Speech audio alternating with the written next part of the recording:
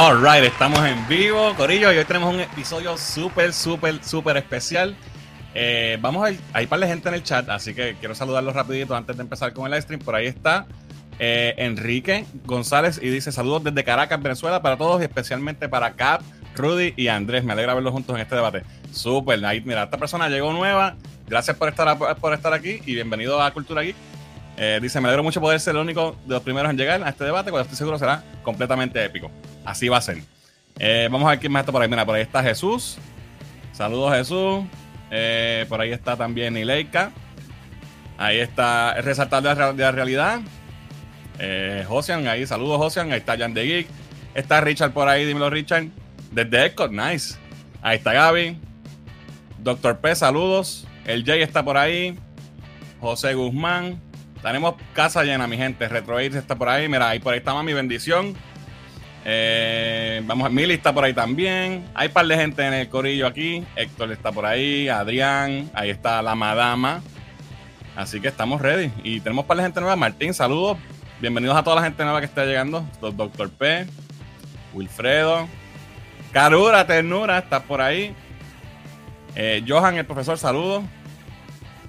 Jan, ya lo saludé. Ahí está Giancarlo también. Bueno, corillo, hay un par de gente en el chat. Gracias a todos por llegar hoy. Como saben, hoy no tenemos episodio de Cultura Geek Live porque tenemos un episodio especial.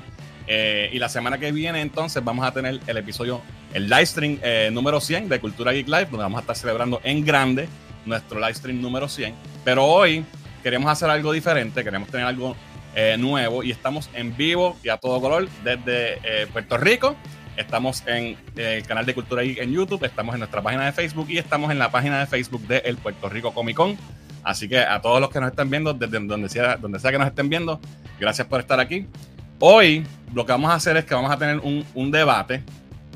Hace tiempo quería hacer algo con estos creadores de contenido que les voy a presentar hoy.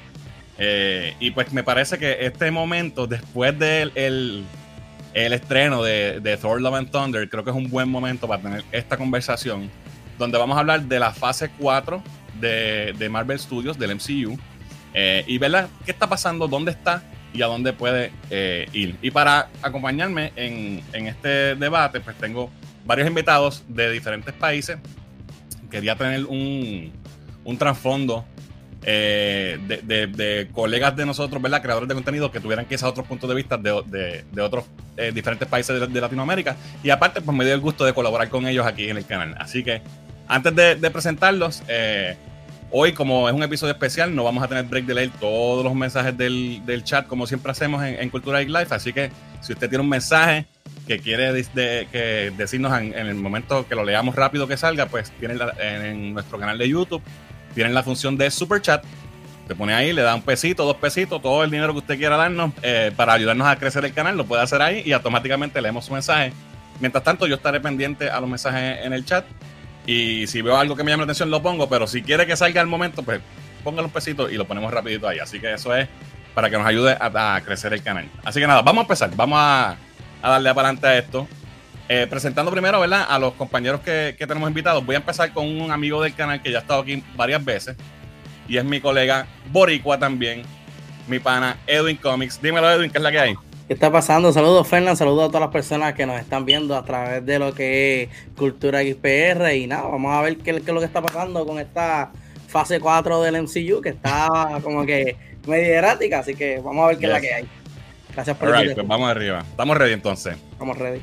Alright, pues mira, vamos a empezar entonces con nuestro panel internacional. Quiero empezar primero con uno de los primeros creadores de contenido que yo interactuamos, ¿verdad? No habíamos nunca hecho nada juntos, pero sí habíamos tratado desde el principio, que yo empecé hace 6 años con este canal. Y es un compañero dominicano y vive en New York. Y es mi amigo Rudy López, que está por ahí. Dímelo, Rudy. Hey, Freddy, ¿qué tal? ¿Cómo está todo? Muchísimas gracias por la oportunidad. Extremadamente emocionado de estar aquí en tu canal. Como tú lo dices, ya nos tocaba, nos hacía falta. Ya era una sinvergüenzada el hecho de que no habíamos hecho esta colaboración y la verdad estoy totalmente honrado por estar en tu canal y también por compartir pantalla con este panel internacional. Señor, esto va a ser algo épico. El que está viendo este stream ahora mismo va a tener una historia que contarle a sus nietos, así que tomen nota. Gracias por estar aquí, Rudy. De verdad que hacía tiempo que debíamos haberlo hecho. Gracias por decir que sí. All right. Seguimos entonces con el resto del elenco. Esta persona que voy a presentarles ahora, hemos compartido en varios live streams desde el año pasado para acá. Y la hemos pasado siempre súper bien. Y de hecho, gracias a él es que conozco al resto de los panelistas. Y lo que quiero presentar ahora es mi amigo de Perú, Carlos, de Cap Action. Dímelo, ¿qué es la que hay, Carlos? ¿Qué onda, mi hermano? ¿Qué onda? Aquí contento de estar por primera vez en este bonito canal. Por primera vez. Tú sabes que siempre te veo, ahí comento de vez en cuando. Y nada, por fin estoy aquí. Se siente bonito. Y con ganas de hablar de la fase 4, que la verdad es la fase que creo que me está perdiendo. No lo diga, no lo diga. Creo. Hay un adelanto. Un adelanto, spoiler. All right. Vamos a seguir entonces con los panelistas. Por aquí tengo también, lo conocí en tu canal, Carlos, y hemos compartido en otros streams. Y es desde Guatemala. Tenemos a Andrés el Geek. Dímelo, Andrés, ¿cómo estás? ¿Qué tal? Aunque faltó aquí, ya que nos estamos presentando aquí casi como Illuminatis, faltó y el hombre más listo del universo, Andrés Pacheco. ¿Qué tal a todos? Siempre con mucha actitud desde Guatemala, feliz de conocer siempre nuevos geeks geniales, con Cap, obviamente que ya he colaborado antes contigo, Cultura Interna, que ya he querido colaborar desde hace mucho tiempo y espero con todos los demás llegar a formar tan buena amistad. Y sobre todo a todos los que nos están viendo desde YouTube, Facebook, Twitch, todos los canales en los que estemos produciendo efectivo.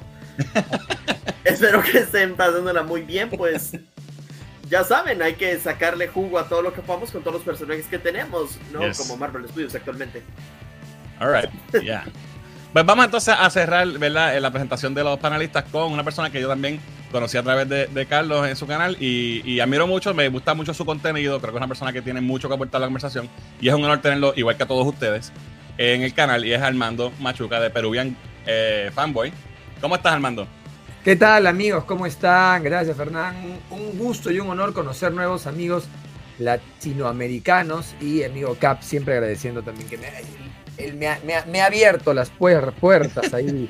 Oye, creo que te vi la semana pasada. Y ha perdido un montón de gente, así que muchas gracias. Aquí estamos para... Sí. Decías, te corté. Pues mi gente, estamos ya el panel completo. Aquí tenemos a Armando y Carlos de Perú. Tenemos a Andrés de Guatemala, Rudy de República Dominicana, pero está en Nueva York. Y Edwin y yo somos de Puerto Rico. Yo espero que esto sea algo que podamos repetir más adelante, que tengamos temas buenos para seguir discutiendo. Me encanta esta dinámica y me gusta siempre ver puntos de vista de que no sea lo que nosotros mismos estamos, como lo que le llaman un echo chamber, ¿verdad? Porque a veces cuando tú estás hablando con todo el tiempo con la misma gente, pues como que se entienden. Maybe yo quiero ver qué opiniones tienen ustedes sobre esto que está pasando. Porque la realidad es que el Marvel Cinematic Universe, ¿verdad? Oye, by the way, quiero decir, yo hablo casi siempre medio Spanglish, so si no me entienden algo me dejan saber. Pues obviamente en Puerto Rico estamos americanizados full, así que eso, pues a veces ustedes dicen UCM y yo digo MCU, pero nos estamos refiriendo a la misma cosa, ¿verdad? No te everybody, todos entendemos. All right. Pues entonces nada, vamos a hacer la introducción del tema. Yo voy a tratar de hablar, como somos muchos y no quiero que estemos aquí toda la noche, voy a tratar de hablar lo menos posible, porque lo que quiero es la opinión de ustedes. So, la introducción del tema, ¿verdad? Como sabemos, el Marvel Cinematic Universe comenzó en el 2009, ha tenido varias fases y ha sido una de las franquicias más exitosas en la historia del cine, yo diría. Comenzó con su primera fase, que incluyó las películas de Iron Man, Incredible Hulk, Iron Man 2, Thor, Captain America y Avengers, la primera. Esta fase yo entiendo que fue un éxito, fue lo que colaboró a que el éxito de esta gente fuera, ¿sabes? La forma en que introdujeron sus personajes, cada uno con su película, hizo que el público conociera personajes que no necesariamente eran personajes súper conocidos. Iron Man antes no era un A-list character como lo es ahora, y esto los puso en el mapa para culminar en Avengers, que es una de las películas, de las mejores películas de superhéroes, yo diría, en mi opinión, de todos los tiempos. Esto, ¿verdad? Luego lo lleva a la segunda fase: Iron Man 3, Thor The Dark World, Winter Soldier, Guardians of the Galaxy, Age of Ultron y Ant-Man. Esta fase ya empezamos a ver quizás algunos tropiezos, y eso lo podemos discutir más adelante. Y entonces luego tuvimos la fase 3, que ya entonces fue agrandando y teníamos ya una dirección más directa de lo que iba a pasar, la historia que estaban contando con las gemas del infinito. Aquí tenemos a Civil War, tenemos Doctor Strange, Guardians 2, Spider-Man Homecoming, Thor Ragnarok, Black Panther, Infinity War, Ant-Man and the Wasp, Captain Marvel, Endgame y Far From Home. Entonces, ¿dónde estamos ahora? En la fase 4, ¿verdad? Estas primeras 3 fases, como dije, fueron súper exitosas. Fueron 10 años de trayectoria para Marvel. Éxito tras éxito en el cine. Y la gran mayoría de estas películas son buenísimas. Tenemos películas excelentes como Iron Man 1, que es la primera, que para mí es una de las mejores películas de superhéroes de todos los tiempos. Tenemos Avengers, como mencioné, también tremenda película. Guardians of the Galaxy rompió con una forma nueva de hacer cine de superhéroes, con un tono comédico, con la música, y cambió el esquema completamente. Winter Soldier, la que la mayoría de la gente dice que es la mejor del MCU. Black Panther, que también fue un éxito súper grandísimo. Y obviamente todo esto culmina en Avengers Endgame, que yo creo que ha sido uno de los momentos donde histeria colectiva más grande de fans en las salas de cine. Una combinación espectacular de 10 años de trabajo para Marvel. Pero también hemos tenido algunos tropiezos. Por ejemplo, Iron Man 3 ha sido una película que no todo el mundo está de acuerdo que es buena o mala, que no le gusta, que tiene sus detractores. Y tenemos películas que simplemente son malas y punto, como Thor: The Dark World, que la gran mayoría de la gente la tiene en las últimas en sus listas. No todo, y lo traigo esto porque es importante que sepamos que no todo ha sido perfecto en el universo de Marvel. Ellos siempre han tenido, ¿verdad?, sus altas y bajas, como todo el mundo. Pero, ¿qué pasa? Ahora en esta fase 4 estamos viendo, por lo menos hemos visto la primera película de Marvel que falla en críticas, por lo menos en los scores de Rotten Tomatoes, con los críticos, y hemos visto como una merma en lo que es el box office. También, obviamente, ha sido afectado por cosas del mundo, como la pandemia y otras cosas. Cuando anunciaron la fase 4, perdón, yo estuve allí en el panel, en el Hall H, en San Diego Comic Con, cuando presentaron todas estas películas. Eso fue una experiencia brutal. Perfecto, ya nos presumió sus experiencias. La que los no mortales no podemos acceder. Tengo que darme la patada. Estuvimos allí, fue una experiencia brutal y vimos a toda esta gente que ellos llevaron allí en vivo y fue tremendo. Y estábamos súper contentos y súper pompeados por saber lo que venía, ¿verdad? Lo menciono porque en ese momento, cuando ellos anuncian todas estas cosas, todo se veía como que, wow, esto va a estar súper brutal. Pero ahora que ya ha pasado el tiempo y hemos visto algunos de estos proyectos, no todos han sido tan bien recibidos como pensábamos que lo iban a hacer. La fase 4 originalmente tenía unas fechas para el 2020. Obviamente esto se tuvo que atrasar. Y ahora, ¿verdad?, ya que estamos de vuelta, el mundo más o menos ha regresado a la normalidad, pues tenemos lo que es la fase 4, que como vemos son muchos más proyectos. Desde WandaVision, todas las series que han salido en Disney Plus, las películas de Black Widow, Shang-Chi, Eternals, y Thor, Doctor Strange Multiverse of Madness y Thor: Love and Thunder. Ya salieron todas esas. Más quedan algunos proyectos que todavía no han salido, como She-Hulk, que viene pronto. Viene también Ironheart, que la están filmando, y todas estas series que todavía faltan por venir. No sabemos todavía alguna de ellas cuándo van a salir. Nada, eso fue un recap cortito de lo que es el MCU y sus diferentes fases. La pregunta que tengo para el panel, tomando en cuenta ya, ¿verdad?, que sabemos, hablando de la fase 4 específicamente, ¿qué les ha parecido a ustedes hasta ahora la fase 4? Si entienden que ha habido una baja de calidad notable en estos proyectos, y cuál ha sido para ustedes los más grandes aciertos y los más grandes fallas de la fase 4 del MCU. Vamos a empezar con Armando. Te iba a decir que me hagas al final. Me haces un favor, ¿puedes poner la imagen de todo lo que es la fase 4? Porque voy a decir, sí. Oye, esa es la fase 16, ya me perdí. Vamos, aquí está. Ahí está. Esa parte. Ya. ¿Puedes repetir la pregunta, profesor? Claro que sí. ¿Qué te ha parecido hasta ahora la cuarta fase? Si crees que ha habido una baja en la calidad, ¿y cuál ha sido el mejor y el peor proyecto para ti? Yo lo que tengo la sensación con esta fase es que estamos en un momento pues histórico, estos últimos 3-4 años, muy cambiante, muy difícil con el tema de la pandemia. Y creo que eso ha afectado también ha afectado que la gente pueda o no pueda trabajar mejor. Si a nosotros en nuestra vida normal nos ha afectado trabajar desde casa o poder juntarnos o no juntarnos, imagínense estas megaproducciones que mueven tanto dinero y tanta gente, ¿no? Entonces creo que ahí hay algo que ver, ¿no? Lo primero. Y eso y como cola, por decirlo de alguna manera, de eso tiene que ver la introducción de Disney Plus y el canal el tema del servicio de streaming, ¿no? Empezar a contar historias de manera episódica, ¿no? Con el volumen de una historia, o con la producción grandilocuente de una historia que es para el cine, algunas veces medio que les ha ligado, otras veces que medio no, porque es otra forma de narrar, ¿no? En algunos es más evidente, tú ves una serie y dices, pucha, esto lo hubieran hecho en una película, ¿no? De pronto en Star Wars es más evidente, ¿no? Y como estirados, en otros sí, en otros no. Creo que tercero, otra cosa que también influye en todo esto que está pasando, es que no ha habido la introducción de un nuevo personaje fuerte y sólido, ¿no? Entonces tenemos un montón de jovencitos, ¿no? O de versiones, de versiones más juveniles para que eventualmente imaginaran sus Young Avengers, pero no son personajes sólidos, pues. Y tú en la fase anterior me has quitado al Cap y Iron Man. Entonces ahora, ya, ok, me refuerzas con Wanda, que es media mal, no sé qué cosa, y me refuerzas con el Doctor Strange, pero, ¿no? Y Thor, que bueno, la mitad de la gente lo quiere y la mitad de la gente no tanto, ¿no? Pero después todas las otras historias, a mí me gustó mucho, por ejemplo, el Capitán América de Winter Soldier, pero este paso a Sam tampoco es una novedad, ¿no? Es una consecuencia, un eco de lo que viene atrás. Correcto. No tengo un personaje que yo diga, quiero ver. Moon Knight, por ahí, ¿no? Por ahí. Pero de pronto no está todavía en ese level.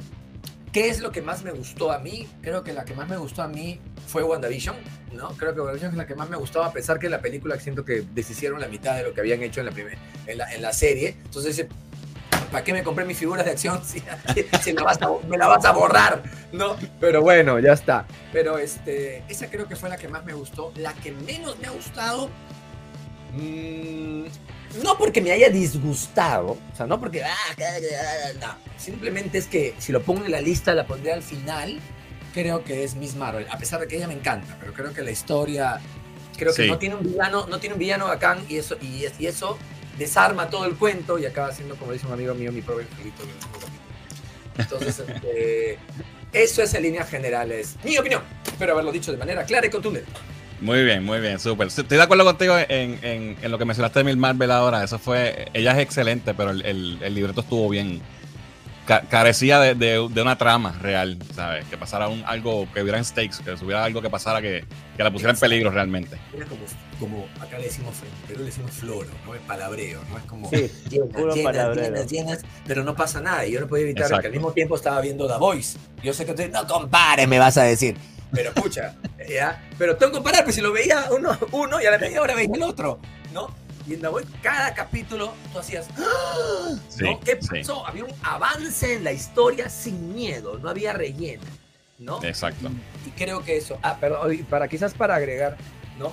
Yo creo que también ellos han ido descubriendo la manera de narrar en este sistema episódico. Al principio yo leí por ahí que Kevin Feige había dicho de que las historias de la televisión iban a ser historias complementarias, ¿no? Pero que si no la veías podía ver la película normal, ¿no? Pero creo que eso en el camino ha ido cambiando. Sobre todo definitivamente.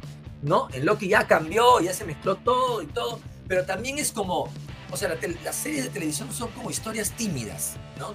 No terminan de avanzar algo, ¿no? Es como, es como que quisieran quedar bien con todos, ¿no? O sea, ya, mírala, está chévere, está bonita, pero la película nos va a dar más dinero, ¿no? Entonces al final pasa por eso. Ok, ese es mi punto. All right. Pues vamos con el siguiente. Rudy, dime, cuéntame, ¿qué te ha parecido esta fase hasta ahora? ¿Qué es lo más que te ha gustado? ¿Qué es lo que menos te gustó? Y si tú entiendes que en efecto sí ha habido una baja de calidad en el producto. Pero tú quieres que yo suelte el petacazo rápido. Mira, yo no vine a pasar paño tibio aquí, I'm sorry. Pero yo te voy a decir la verdad. La fase 4 ha sido un total desastre. Por cualquier lado que se examine, esta fase 4 es una pura basura. Las películas en sí han sido las peores de todas. Los personajes originales, oye bien, los personajes originales han sido irrespetados. Los personajes nuevos no son gustables ni interesantes. Las taquillas han dejado muchísimo que desear. La continuidad es no existente. Los villanos, le voy a dar un punto ahora, los villanos por lo menos tienen la misma línea que los villanos anteriores, o sea que son todos malos. Por lo menos en las otras fases los villanos eran malos también y aquí también siguen siendo malos. Es un total desastre por donde quiera que se examine. Ahora bien, que si estos proyectos bajan de calidad, mira, bajan absolutamente de calidad y eso no se puede esconder. El problema es que esta fase es la escritura. Por más que tú lo pongas, los guiones son completa basura. Es vergonzoso que este es el caso cuando estamos hablando del estudio más poderoso actualmente en Hollywood.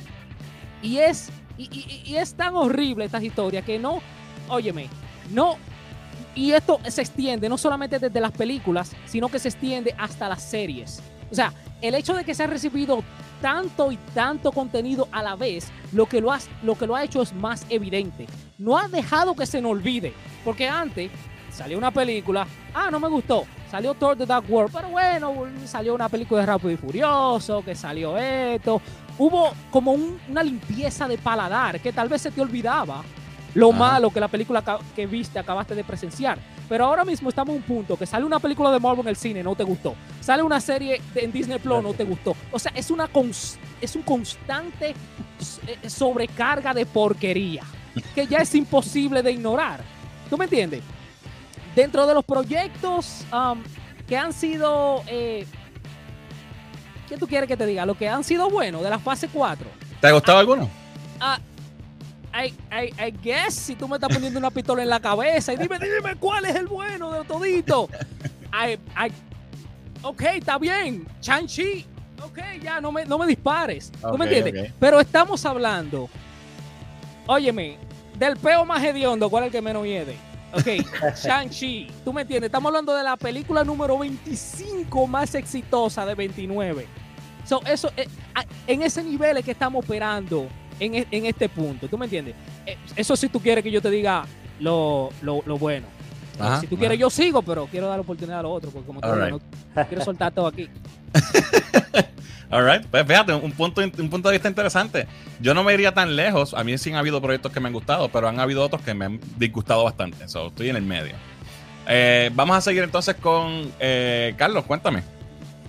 A ver, esta fase, como dijo Armando, es como que muy irregular, ¿no? Como que altos y bajos, pero creo que son más los bajos que los altos. O sea, sí, creo que más veces la vienen como que cagando, ¿no? Y es como que un gran problema, porque después de Endgame, yo terminé como que... Sí, yo siempre fui fan de los personajes, ¿no? Pero después de Endgame como que quedé súper... Como que fue mi tope por un tiempo de, wow, estoy muy, muy fanaticado con esta saga de películas, ¿no? Y comenzó WandaVision, me gustó, episodio tras episodio como que me iba enganchando, siempre como que cliffhanger, o sea, había algo que ver en el siguiente episodio. Pero luego cuando vi la serie, o sea, toda de un tirón, me di cuenta que al final era puro humo, o sea, literalmente era humo, porque no pasaba nada al siguiente episodio, no pasaba nada. Tú creías que iba a pasar algo.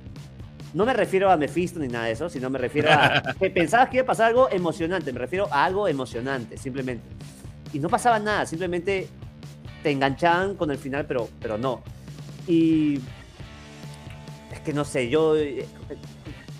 es como que Miss Marvel literalmente... yo normalmente veía los episodios cada vez que salían, a la hora que salían, en la madrugada, tal cual. Miss Marvel la vi al final, cuando terminó todo prácticamente. Y Miss Marvel me perdió completamente, pero completamente nada. No hice ni un solo video sobre Miss Marvel, nada, simplemente ya no me nacía. Porque, por ejemplo, cuando yo creo contenido, generalmente es cosas que de verdad me gustan, ¿no? Yo trato de no hacerlo por compromiso. Claro. Pero aquí yo sentía que si lo hacía era compromiso 100% y no valía la pena la amanecida ni nada por el estilo. O sea, para mí, yo sé que hay gente que le ha gustado seguramente, claro, a algunas personas, pero a mí no. Y con respecto a cuál sería mi película como que top de esta fase, que creo que a esa sí me gustó mucho y siento que a la mayoría de gente no, a mí Eternals me gustó mucho. Me gustó mucho, de verdad. Hay mucha gente, casi todo el mundo dice que es mala, pero yo no lo comprendo porque, o sea, ¿Sabes qué creo que es lo que hizo que yo le tenga mucho aprecio a Eternals? Que a diferencia de todas las películas de Marvel de esta saga, de esta fase, es la única que tú sientes que ahí de verdad hay cosas, ahí de verdad hay un fondo, ahí de verdad hay un paisaje, ahí de verdad... ¿Entiendes lo que voy? O sea, yo sentía que la producción de Eternals sí me parecía muy buena.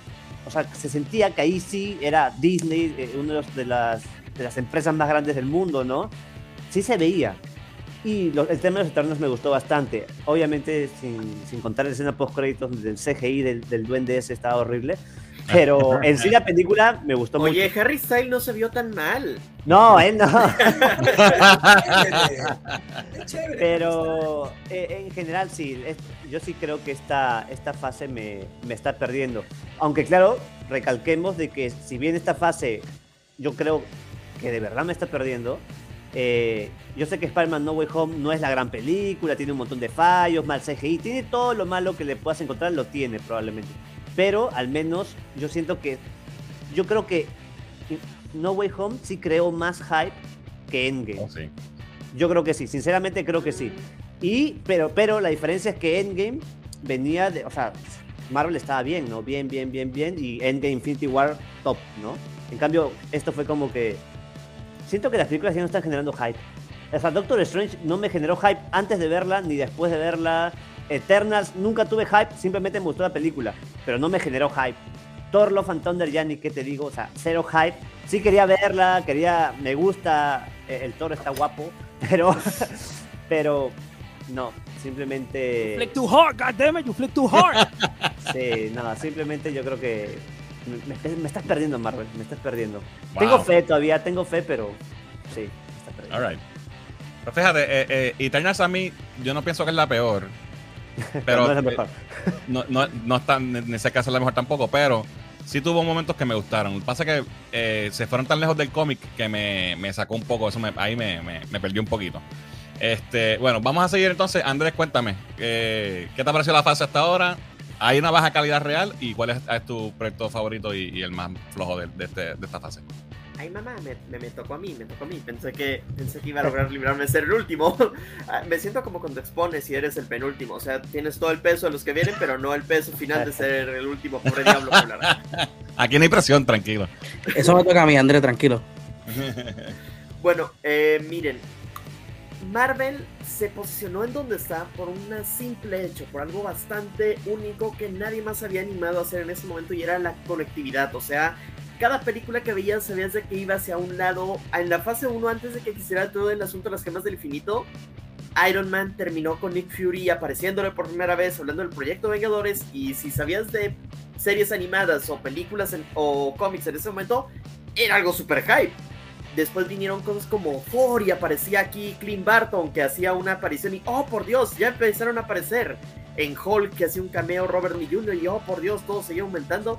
Y todo desemboca cuando incluso el Capitán América es encontrado por Nick Fury. Esa escena postcréditos no lo olvidaré, de que estábamos todos en el cine viendo y le dicen: ¿quieres salvar al mundo? ¿Quieres unirte? Y se muestra el primer avance de los Vengadores. El hype que generó eso, porque la gente venía uniendo los hilos de poco en poco, y los que no, cuando vieron que todos estaban juntos, inmediatamente retrocedieron a ver todas las películas anteriores para estar a tope. Con la fase 2, que ya tenía una estructura y demás, y se les planteaba que venía otro villano y aún más famoso, que era Ultron, que veníamos de series animadas y un par de películas de presentarlo, y se desbocó la cosa. Yo recuerdo que incluso los de Marvel tuvieron que soltar el tráiler como 3 días antes de lo que planeaban por el bucaque que eran los fanáticos. Y después incluso llegamos, todavía recuerdo esa presentación en 2014. Recuerdo estar en un cuarto de hotel en ese día que estaba de viaje, y justamente veo a Kevin Feige, veo la promoción, y que de la nada el Tesseract aparecía, Nick Fury, las palabras de Red Skull, aparecía el ITER, y de la nada empezamos a construir el guantelete del infinito. Mostraban a Thanos en toda su gloria y nos prometían una Avengers Infinity War, parte 1, parte 2, y todo eran gritos, todo era hype. Se venía una Civil War, se nos venía un Black Panther fenomenal. En esos momentos pensábamos que Thor Ragnarok iba a ser God of War en lugar de la comedia galáctica. Y cumplieron con eso, cumplieron de que a pesar de todo, a pesar de todos esos puntos, siempre estuvieron conectados hacia una meta. Siempre tuvieron un fin hacia donde iban. Y ese es el mayor problema de todo esto. Cuando llegaste a Endgame, es como que los que estaban trabajando en esto, los guionistas, se durmieron en sus laureles, se quedaron a esperar a qué fregados venía, y ahí quedó la cosa. Porque después, ¿qué hacemos? Empiezan a sacar cosas importantes. No tenemos una película para complacer a la gente de Asia, sí, hagan Shang-Chi. No tenemos una película que pueda ser nominada en los Oscars, hagan Eternals. No tenemos suficientes películas de heroínas mujeres, hagan Black Widow. Esa se me había hecho en 2016, está muerta, no me importa, hagan Black Widow. Y así la gente empezaron a sacar películas, pero a lo loco. Después llegó el streaming y dijeron, perfecto, tenían planes para estos personajes, son muy háganlos series, háganlos lo más alargado que puedan, y ok. Se pusieron experimentales con WandaVision, de que formatos, toda la cosa, hizo bastante hype. Recuerdo que no había visto una serie que impactara tanto en un buen rato para un final muy Y no me quedo solo ahí. Falcon and the Winter Soldier fue hecho únicamente para que la gente compre a Sam Wilson como Capitán América, y la verdad, ni siquiera en los cómics se lo compraron. De hecho, su run es re pequeño, tuvieron que sacarlo inmediatamente por las bajas ventas. Y ahora hasta le van a hacer película para seguir promoviendo sí, elegimos a Sam Wilson en lugar de Bucky Barnes, a pesar de que parecía que ese era el camino original. Por favor, cómprenlo, adquiéranlo, vean que estamos a favor de las comunidades. Y después viene todo el tema de los Junk Avengers. O sea, ya siento que la nueva fórmula de Marvel no es que el héroe salga, tenga su traje y pelee contra un villano que es exactamente igual que él. No, ahora la fórmula es, el héroe está establecido, ahora va a tener un nuevo pupilo o pupila que debe entrenar, y que obviamente ya nos están vendiendo que lo van a reemplazar. Así que vete preparando, porque pronto tenemos un Logan. Doctor Strange, pronto te vamos a matar. Hawkeye, muy posiblemente Scott Lang le vaya a ir mal próximamente. Y ese siento que va siendo un gran problema, pues también son muy inconsistentes. Porque, como les dije anteriormente, cuando se anunció Avengers, todo el mundo se fue atrás a revisar si había visto todas las películas, incluso los one-shots que venían en los DVDs. Sí. Pero con esta, no sé, el camino es que Secret Wars, Secret Invasion, alguna de esas. Y hay proyectos que son totalmente desechables. Por ejemplo, Moon Knight, a pesar de que es excelente, no tengo una razón obligada para verlo si me quiero poner a tope o al día con el universo cinematográfico. No. Con lo que viene siendo el asunto de, yo que sé, Hawkeye, pues algo que me gusta mucho los Vengadores originales. Miss Marvel, ni al pedo. Es más, creo que pude haberme ido a ver de Marvels tranquilamente. Creo que incluso Mónica Rambeau tuvo más impacto ahí. Y ese es el punto, o sea, ya las historias no están teniendo peso, ya te las puedes saltar, y ese es el mayor pecado que pueden tener. Y lo peor es, ya ni siquiera son películas que dejan una marca, que te cambian el universo cinematográfico, y que ahora sabes de que hay una nueva amenaza, una nueva pieza para armar el rompecabezas, sino que de hecho todo termina como empezó. Miren, por ejemplo, Doctor Strange, que nos prometió un multiverso, y más o menos parece que quieren cumplirlo con lo de las incursiones. Espero que eso llegue a algo. Por otro lado, Thor empieza y termina igual, Thor en el espacio cuidando el universo. Nos vamos con Hawkeye. Hawkeye se quería retirar, Hawkeye sigue queriendo retirarse. Sí. Nos vamos con She-Hulk. Bruce Banner está de científico de los Vengadores sin hacer nada. Hulk se va a quedar como científico de los Vengadores sin hacer nada. Y así siento que nos vamos a ir. Van a pasar mucho tiempo antes de que de verdad haya una conexión real. Y siento que para cuando la haya, ya muchos habrán bajado del barco. Es más, yo incluso como fanático de DC, del Arrowverse y todo eso, y mucha más conectividad en cierto punto en cuándo matar una historia que cuándo vivir, porque el Arrowverse se convirtió en un muerto viviente y bendito sea Dios ya lo mataron en su momento cuando era necesario. Marvel está acercándose mucho a ese terreno si no empieza a ponerse las pilas, a poner una historia de verdad enfrente de todos para que la veamos, y algo que nos diga, sí, esta es la meta, sí, estas son las piezas que debes ver, esos serán los jugadores clave, ponte atento, empieza a seguir esta fase por tal personaje, tales cosas y tal otra. Y por último, me preguntaste cuál era el proyecto que más me gustó a mí y demás. No fue una película, a pesar de que considero todavía de que Doctor Strange fue una película entretenida, no buena ni excelente, entretenida, palomera, sino que el proyecto que más me gustó y terminó gustándome fue justamente What If, porque me brindó algo que no se había visto antes y no careció con el mismo problema que todas las series, de que es que te presentan un plot interesante, lo extienden demasiado y te dan un último capítulo que ya sabe a sopa fría. No, te mostraba cada historia que era autoconclusiva por sí sola, y al final te dan el bono de que las conectan todas al final, que eso estuvo genial. Incluso perdieron un episodio y no sentiste el pedo con ello, porque todo era autoconclusivo ahí. pero ese es el que siento yo el mayor problema y el que más factura les va a pasar si no cambian inmediatamente el rumbo que tienen. O sea, Kevin Feige está viendo el iceberg, Kevin Feige está rozando peligrosamente el iceberg, pero todavía puede dar el timonazo para arreglar. Right. O Kevin Feige puede que haya firmado con DC, está fregando todo mal, y se está yendo para recibir el buen cheque. Está trabajando para el enemigo. Alright, pues Edwin, faltas tú. Cuéntame, ¿qué te ha parecido la fase 4? ¿Proyecto que más te ha gustado y que menos te ha gustado? Y si realmente ha habido una baja en calidad. Pues mira, yo voy a comenzar dando este ejemplo. Pensemos por un segundo que vamos a este lugar donde tiene un buffet de comida y está reciente abierto. Tú eres de los primeros que vas a entrar. Te sirves la comida y la comida está caliente. Te sientas, comes, hablas con tus acompañantes y todo lo demás. Cuando vas a repetir lo mismo, la sientes tibia. Es totalmente diferente. Eso es lo que está pasando ahora con el Marvel Studios. Marvel Studios ha empezado súper caliente haciendo todo esto de la continuidad, uniendo otras películas que eso no se había visto nunca en el cine. Y ahora es una de las cosas que, a pesar de que la gente espera que se continúe haciendo, ya eso como que se ha ido mermando y enfriando poco a poco. Sí, esta fase la veo más floja en sentido más de escritura y también de producción versus otras. Ya hemos visto los rumores de diferentes agencias de efectos especiales que ellos no quieren trabajar para ellos, que es un incidente, etcétera. So que ahí ya vemos esa falla.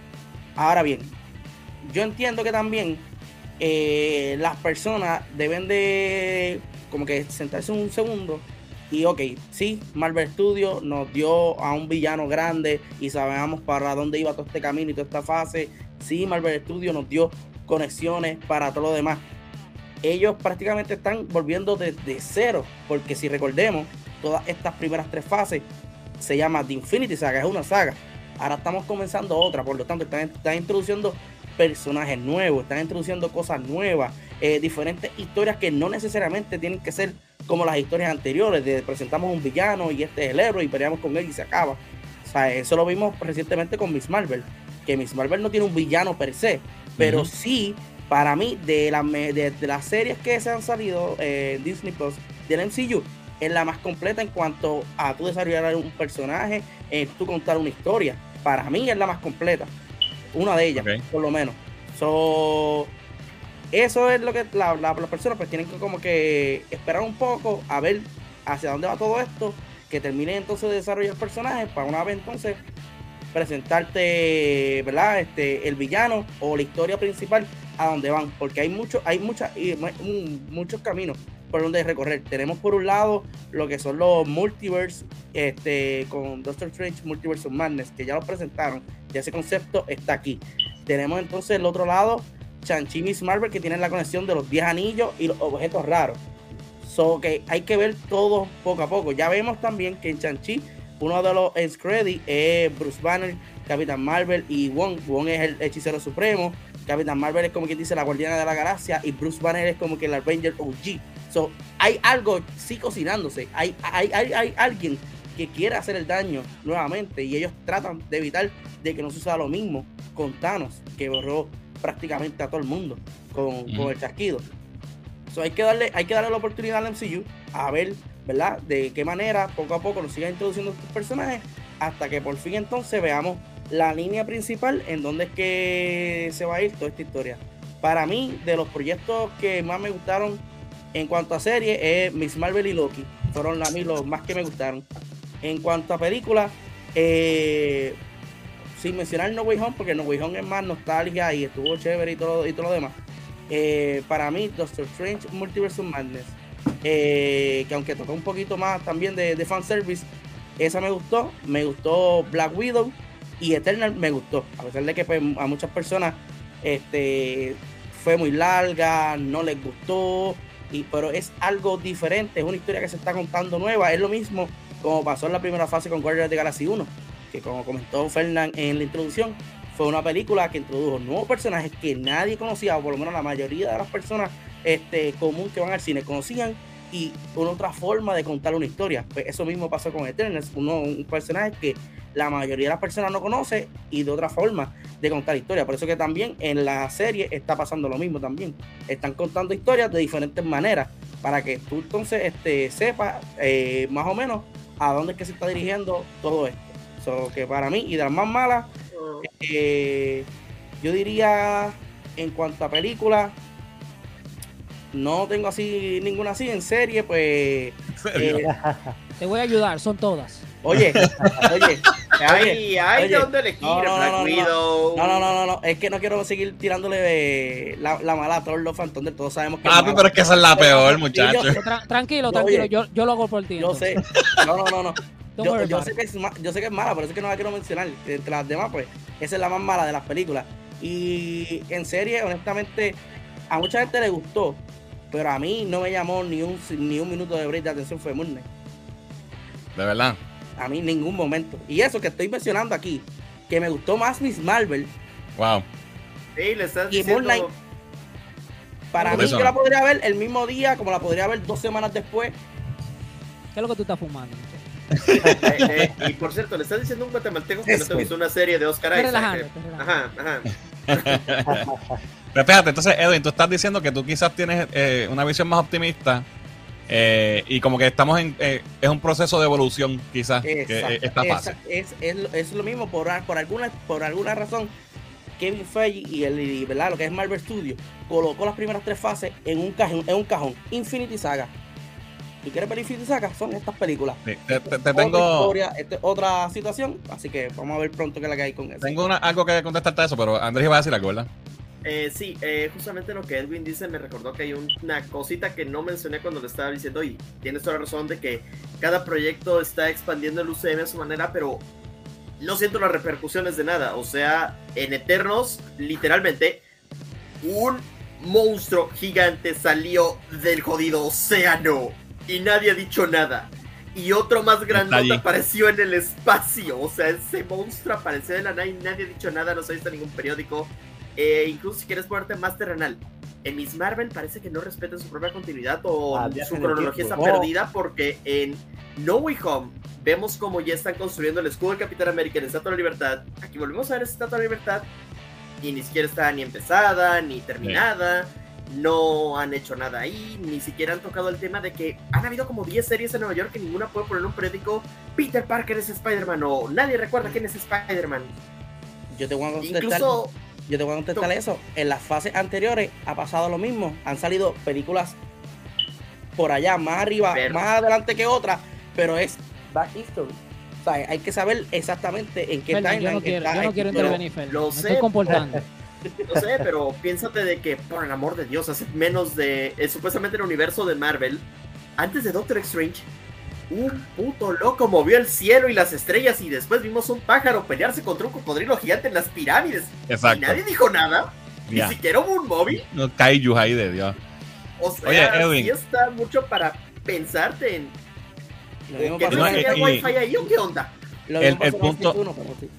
El punto de que, por ejemplo, de que la fase 4 todavía está organizándose y lo comparas con cómo empezó las primeras fases. Mano, la fase 4 lleva 6 películas y 7 series.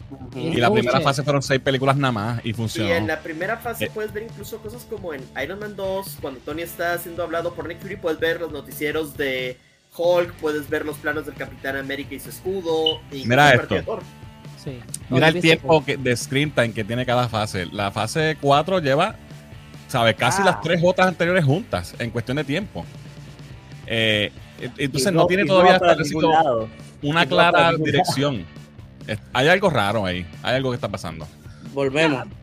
A mí no es un secreto. Es como cuando tú montas un negocio, tú no montas 10 negocios al mismo tiempo. ¿Qué está pasando? Tú montas un negocio, montas 2, montas 3 y después tú vas a ir por ahí para abajo a seguir montando negocios. Bueno, por lo tanto, ¿sabes? Quizá esta nueva saga son 2 fases nada más. Exacto. Puede ser que esté... Ya. ¿Qué te iba a decir, Rudy? Sí. No, yo quiero que tú me digas qué es lo que está mal, Fede. Dime, ¿cuál es la quinta pata del gato? Sí, yo sigo preguntándome, porque si me dijeras algo así como que al final de Hawkeye aparece Nick Fury para reclutar a Kate Bishop y después va con el nieto de Isaiah Bradley y empieza a juntar a los Young Avengers para prepararlos para Secret Invasion, sí, hay un camino claro ahí, pero qué fregados, incluso hay otra Nick Fury mujer reclutando gente y ni sé para qué es eso. Alright, vamos a hacer algo. Vamos a ir a algunos de los problemas que la gente está percibiendo o lo que se está discutiendo en las redes de lo que puede estar pasando con la fase 4. Por ejemplo, la baja calidad en los libretos y en visuales, que se ha notado bastante en los últimos proyectos. La calidad de los efectos visuales ha bajado. Las pobres adaptaciones, y esto aquí vamos a los que somos fans de los cómics, Edwin, y tú sabes bien lo que te voy a decir. La pobre adaptación de espérate, que esta no es la imagen, caramba. La pobre adaptación de los cómics con una historia tan brutal como la historia de God Butcher, y lo hacen una payasada en Thor Love and Thunder. Eso no tiene perdón de Dios, en mi opinión. Los personajes que eso, como mencionó Rudy, los personajes que estamos teniendo ahora como protagonistas, la gran mayoría de estos no son tan interesantes como los originales. Aunque tienen el mismo beneficio, al contrario, tienen más beneficio, porque cuando Iron Man salió por primera vez, la mitad de la gente no sabía quién era Iron Man, ni Thor, ¿sabes? La gente conocía de Marvel solamente a Spider-Man y a Hulk, y cuidado. Y a los X-Men. Y los X-Men, claro, los X-Men, que todavía no han salido en el MCU. Y estos héroes que están saliendo ahora, que son igual quizás de desconocidos, pero tienen el beneficio de que ahora todo el mundo está pendiente. Y ahora todo el mundo es un experto con el internet cualquiera, ¿verdad? YouTube y Wikipedia pone experto cualquiera. Sin embargo, siguen siendo menos engaging para la gente, para que la gente quiera verlos. Falta ese factor, no sé cómo decirlo, que esa cosa que te hace decir, yo quiero ver este personaje. Y eso yo creo que también está afectando. También tenemos lo que acabamos de mencionar, la falta de dirección en a dónde vamos con la fase 4, que todavía no tenemos un claro camino, un claro villano, aun cuando acabo, ¿verdad?, de demostrar que hay una cantidad de tiempo de runtime mucho más grande que las fases anteriores. Y también hay dos cosas que pueden ser que estén afectando también, lo que le llaman el superhero fatigue, que es que ya pues vamos 10 años corridos, ya maybe nos estamos cansando como público colectivo. Que eso puede ser un factor maybe en todo lo que sea el cine de cómics. Yo como fan de cómics, que soy desde que era un niño, nunca pensé que íbamos a tener una época como esta que estamos teniendo en el cine hoy día, y le doy gracias a Dios todos los días por eso, pero yo sé que se me puede acabar justo como en los tiempos de los 60 había muchos cine vaqueros y ya no existe. Pues eso puede ser una fase en la cultura, ¿verdad? Y eso hay que tenerlo claro. El día que se nos acabe, se nos acabó, ni modo, volvemos a los cómics. Y hay otra cosa que mucha gente se queja, y yo no necesariamente estoy completamente de acuerdo, pero en algunas cosas sí, porque esto es bien peculiar y hay que ver cómo se percibe, y es lo que le llaman la agenda progresiva o el wokeness, ¿verdad? Todo este tipo de inclusión forzada, lo que mucha gente lo coge de excusa para tirar odio. Mucha gente está de acuerdo en que sí, que debe ser bien abierto e inclusivo, y que debe estar pasando todo esto. Y algunos estamos en el medio, que yo pienso, es bueno que haya inclusividad. Ser woke no es algo malo, pero tiene que ser bien hecho para que se sienta orgánico y que vaya con la historia. No puede ser la meta ser inclusivo cuando la meta debe ser contar una buena historia. Esa es mi opinión. ¿Qué piensan ustedes de esas cosas?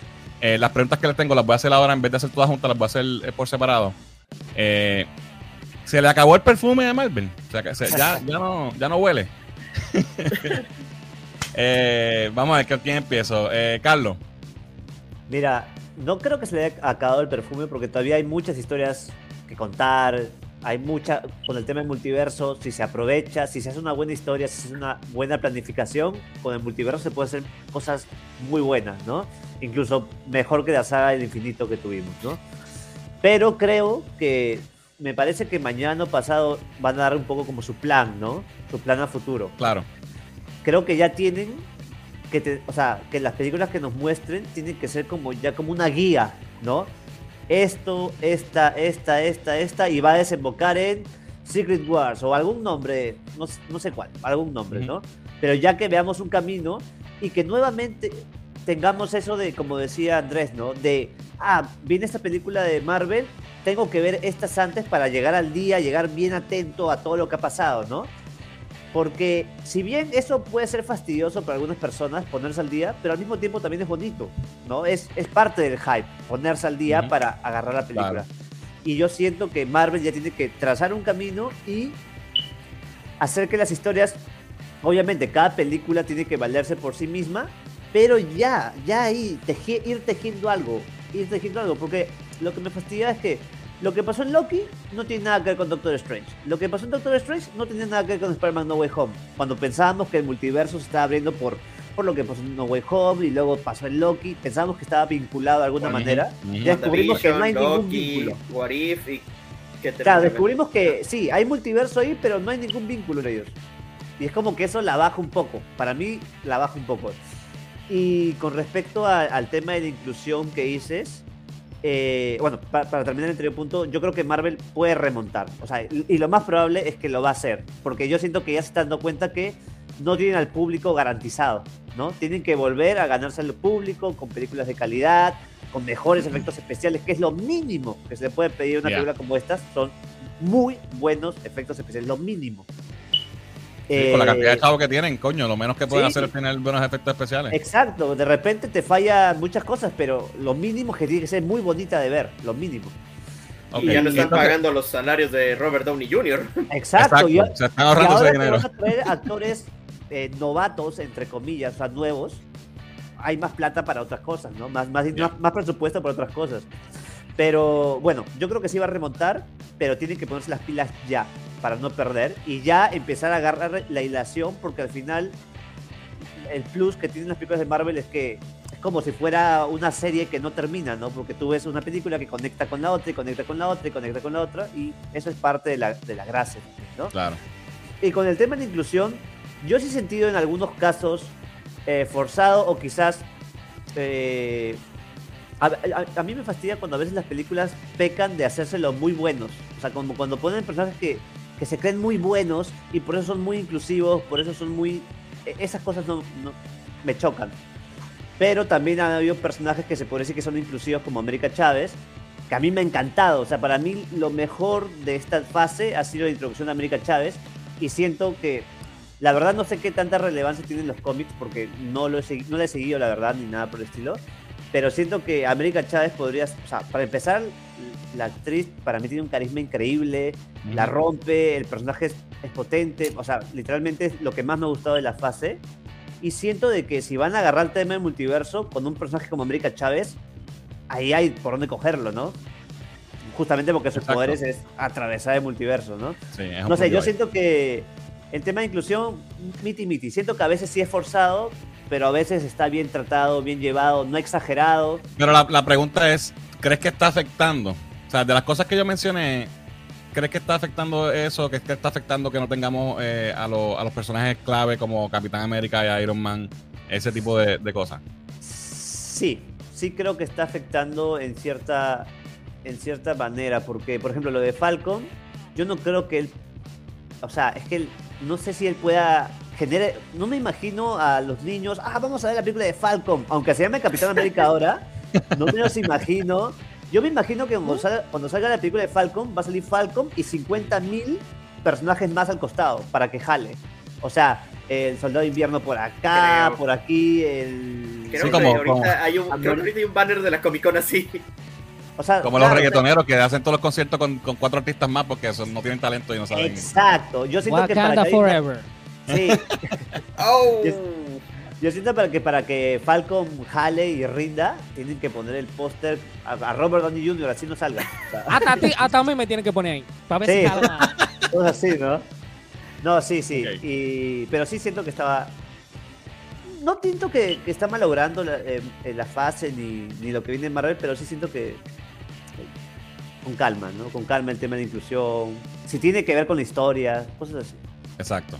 Ok. Fernán, déjame yo para salir de eso. Sí, te iba a decir a ti ahora, porque ya tú dijiste ahorita que pestaba como un peo. O sea, que ya el perfume se acabó entonces. No, dale a Marvel, dale al mando, suelta, ven. No, te estaba señalando para que fueras tú, está bien. Oh, no, pero tú no has hablado, dale tú. No importa, dale, Rudy. No importa, ok. Mira. Dale, Rudy. tienes que empezar diciendo, es una porquería, lo odio. Eso es divertido. No, porque hay que, tú sabes, setear the stage, setear el territorio para que sepan que es lo que viene, ¿tú me entiendes? Es un latigazo que viene, ya están preparados. No, mira, yo sé que yo dije que Shang-Chi, pero lo que pasa, y yo sé que mucha gente está diciendo, veo el chat, que están hablando de Spider-Man No Way Home, y tranquilo, que yo voy a responder tu pregunta. Lo que pasa es que yo no vine a darle nada a Marvel aquí. Spider-Man No Way Home, yo ni siquiera la considero como que está dentro del mundo cinematográfico de Marvel, aunque sí lo está, pero miren que lo que pasa. Spider-Man No Way Home ni siquiera pertenece a Marvel en sí, sino que pertenece a Sony. Cuando analizamos el éxito de esa película, tiene que ver con los elementos que existen, no tiene que ver con los elementos que existen en Marvel en sí. Doctor Strange hizo el hechizo, que es lo único que aparece ahí, pero el atractivo de la película son los 3 Spider-Man y los villanos, y todo eso tiene que ver con las producciones anteriores de Sony. Nostalgia. Y eso es lo que hace la película grandiosa. El junte de los Spider-Man y los villanos, pero nada en sí con lo que tiene que ver con Marvel como multiuniverso. Doctor Strange estuvo ahí para hacer un plot device and that's it. Por eso yo digo que de la fase 4, estrictamente hablando de Marvel, pongo a Shang-Chi. Ahora bien, para seguir con las categorías que tú pusiste, la calidad del libreto, esa es la quinta pata del gato. Punto. Los libretos, los guiones son una absoluta basura. Ahora bien, la pobre adaptación del material original se la voy a dar a los que leen cómics, pero vamos a ser sinceros, nunca ese ha sido el hecho. En ninguna de las fases Marvel ha sido fiel a los cómics. Ellos solamente han utilizado los títulos. Que Thor Ragnarok, pero no tiene nada que ver con el vaina de Ragnarok. O sea, ese ha sido el caso en absolutamente toda la fase. Eso no me vengan a mí que nos estamos sorprendiendo ahora de que ese es un problema. No es que sea sorpresa, es que tienes un material brutal que adaptar y no lo hace. Ese es uno de los problemas consistentes que ha estado teniendo y siempre va a tener, correcto, en mi opinión. Personajes menos interesantes. Pero ¿sabe por qué?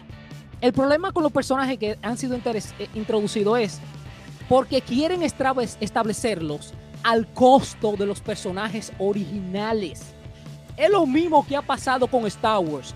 Tú no puedes meterme a mí, a Rey y a Kylo Ren y a Paul Dameron por encima de Luke Skywalker, de Darth Vader, de Han Solo. Es exactamente lo que han estado haciendo con estos personajes. Te están metiendo, qué sé yo, la tipa esta de la flechita por encima de Hawkeye. Te están metiendo a América Chávez por encima de ¿cómo se llama? El fucking Doctor Strange. O sea, cada vez que tú miras esta introducción de los nuevos personajes, siempre ha sido al costo o al pisoteo de los personajes anteriores. Lo mismo pasó con Thor, para seguir enfocado en la fase 4, porque aquí podemos dar una lección de historia de Marvel. Aquí hay 15 años de historia, pero vamos a tratar de enfocarnos en la fase 4 para terminar hoy.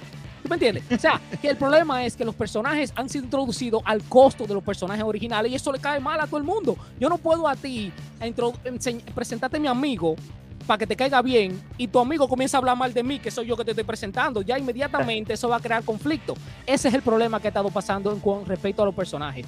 La falta de dirección. Ethan Hunt, yo sé que ustedes han oído la noticia, que Ethan Hunt dijo recientemente de que Marvel es director friendly. No es director friendly. No es director friendly, sino que es talento friendly. No es amigable a los directores, sino que es amigable al talento. Porque a ti, Fernan, te pueden poner a dirigir una película de Marvel y tú la diriges. Esa mierda corre solo, eso va automático, eso es un Tesla. Eso se maneja solo. Ya eso está pautado, ya las acciones están, todo eso. ¿Tú me entiendes? Por eso que los rusos, los rusos dirigieron bacanísimo, dirigieron películas buenísimas de Marvel. Pero esa mierda está en autopilot. Por eso las películas que están haciendo ahora son toda basura, porque esa vaina se dirigió solo. Ahora mismo, ¿por qué son talento friendly? Porque el talento es el que está adelante haciendo la promoción. Tú conoces a Chris Evans, pero tú no sabes cómo se ven los rusos. Tú conoces a fulanito, pero tú me entiendes, esa es la vaina. El exceso de material. Como tú mencionaste, la misma cantidad de horas de contenido que ha hecho la fase 4, tomó la fase 3 completa. 50 horas cada fase. Y no se sabe para dónde diablo que vamos. Dime tú, si esto fuera un carro ahora mismo, ya tú te hubieras tirado. Si esto fuera un carro manejándose, ya te hubieras ido a la puerta y te hubieras tirado. Porque este carro se va a tirar de un puente. Right? So, Superhero Fatigue. Es posible pero es improbable. Lo que está pasando es fatigue, ¿cómo se dice? Fatigue de calidad. Fatiga de calidad. Eso es lo que hay, que es una mierda y tú estás harto de que hieda. Ya. Oye, es como cuando se tiran el peo en el elevador. Tú quieres salir de ese elevador ya porque tú no lo aguantas. Te vas a poner verde. La agenda progre. Absolutamente 100%. Y el problema es, para terminar, tú me entiendes, no quiero tomar el tiempo de los demás. Vale. El problema es que si la producción fueran de calidad, tú no lo notaras tanto. ¿Tú me entiendes? El problema es que las producciones son una mierda. Entonces por arriba de eso vienen y tú ves al Falcón dándote un maldito discurso de you gotta do better. Tú tienes que ser mejor persona. I'm like, yo estoy en la iglesia. Este es el pastor mío que me está hablando. Like, tú eres mi consejero espiritual. ¿Qué es lo que tú eres? Yo creo que yo vine a ver fue una película de Marvel. Si yo quiero entretenerme una vaina, algo moral, yo leo la Biblia o voy a la iglesia o cojo un curso de algo. Yo no vine a que tú me eduques ni que me adoctrines. Yo vine a que tú me entretengas. Y ese es el problema. Que cuando tú tienes una producción mala y arriba de eso tú tienes a fucking América Chávez robándole la película al Doctor Strange, y por arriba de eso tú ves la banderita homosexual que tú no lo hubieras notado si no es porque la película es una mierda en sí, pero ya que la película es una mierda y tú estás aburrido, tú dices, oh shit, mira la bandera homosexual ahí, pero ella tiene 2 mamás. ¿Tú entiendes? Esos son cosas, problemas no existentes si la película fuese buena. Si la película fuese buena, tú ni siquiera lo notaras. Lo dejo hasta ahí por ahora, porque yo tengo más vainas que soltar, pero vamos a seguir adelante. Sigan ustedes. Ok, Armando, dime tú. Yo creo que cuando esto empezó, había menos elementos para meter en la cocina, ¿no? Okay. Para menos ingredientes para agregar a la olla, ¿no? No tenías a los heavy hitters, no tenías a los Cuatro Fantásticos, no tenías a Spider-Man, no tenías a los X-Men, tenías los personajes B, ¿no? Y tenías el tono que instauró o que puso Favreau en Iron Man 1. Entonces, había menos para tener que construir, ¿no? Entonces había menos. Entonces, si tú te fijas, el tono de todas las películas, ya, en todas estas primeras fases, es el mismo, es el tono que instaura Favreau, ese tono aventura, con comedia, pero no es absolutamente comedia, ¿no? Y como alguien decía en el chat, y poco a poco, porque al principio no fue así, ¿no? Poco a poco, cuando agarraron lo de Thanos, todas las escenas post-créditos tenían que ver con una gema o con algo, y aunque sea una escenita, ya nos permitía tejer. Entonces, eso, agregándole que no había expectativa. No había una expectativa de, me gustó Iron Man, buenísimo, me gustó Thor, buenísimo, pero tampoco, recién la expectativa empezó a crecer en Avengers.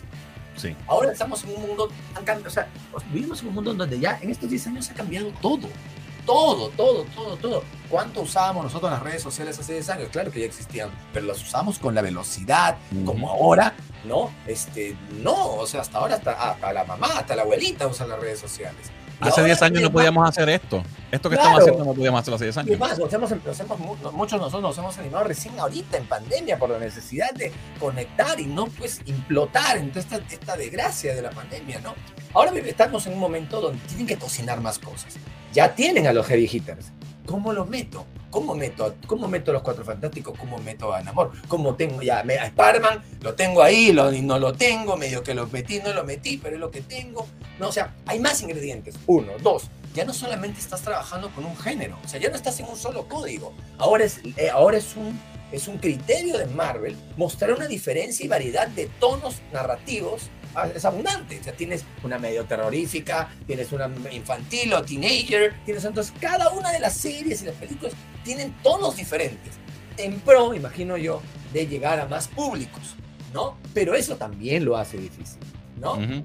Tienes que ahora tratar de tener de una manera más sólida personajes sólidos que ocupen el espacio porque no solamente te has volado a uno de los que te has volado a los 2 principales, ¿no? Uh-huh. Porque, o sea, no sé, en todo caso los que el público quería más, ¿no? Había mucho afecto en el Cap y Iron Man, entonces se van estos dos y entonces ya, tengo que querer un poco a Thor, pero me has cambiado el tono de Thor, entonces yo no sé si quererlo ahora me parece un idiota, no sé.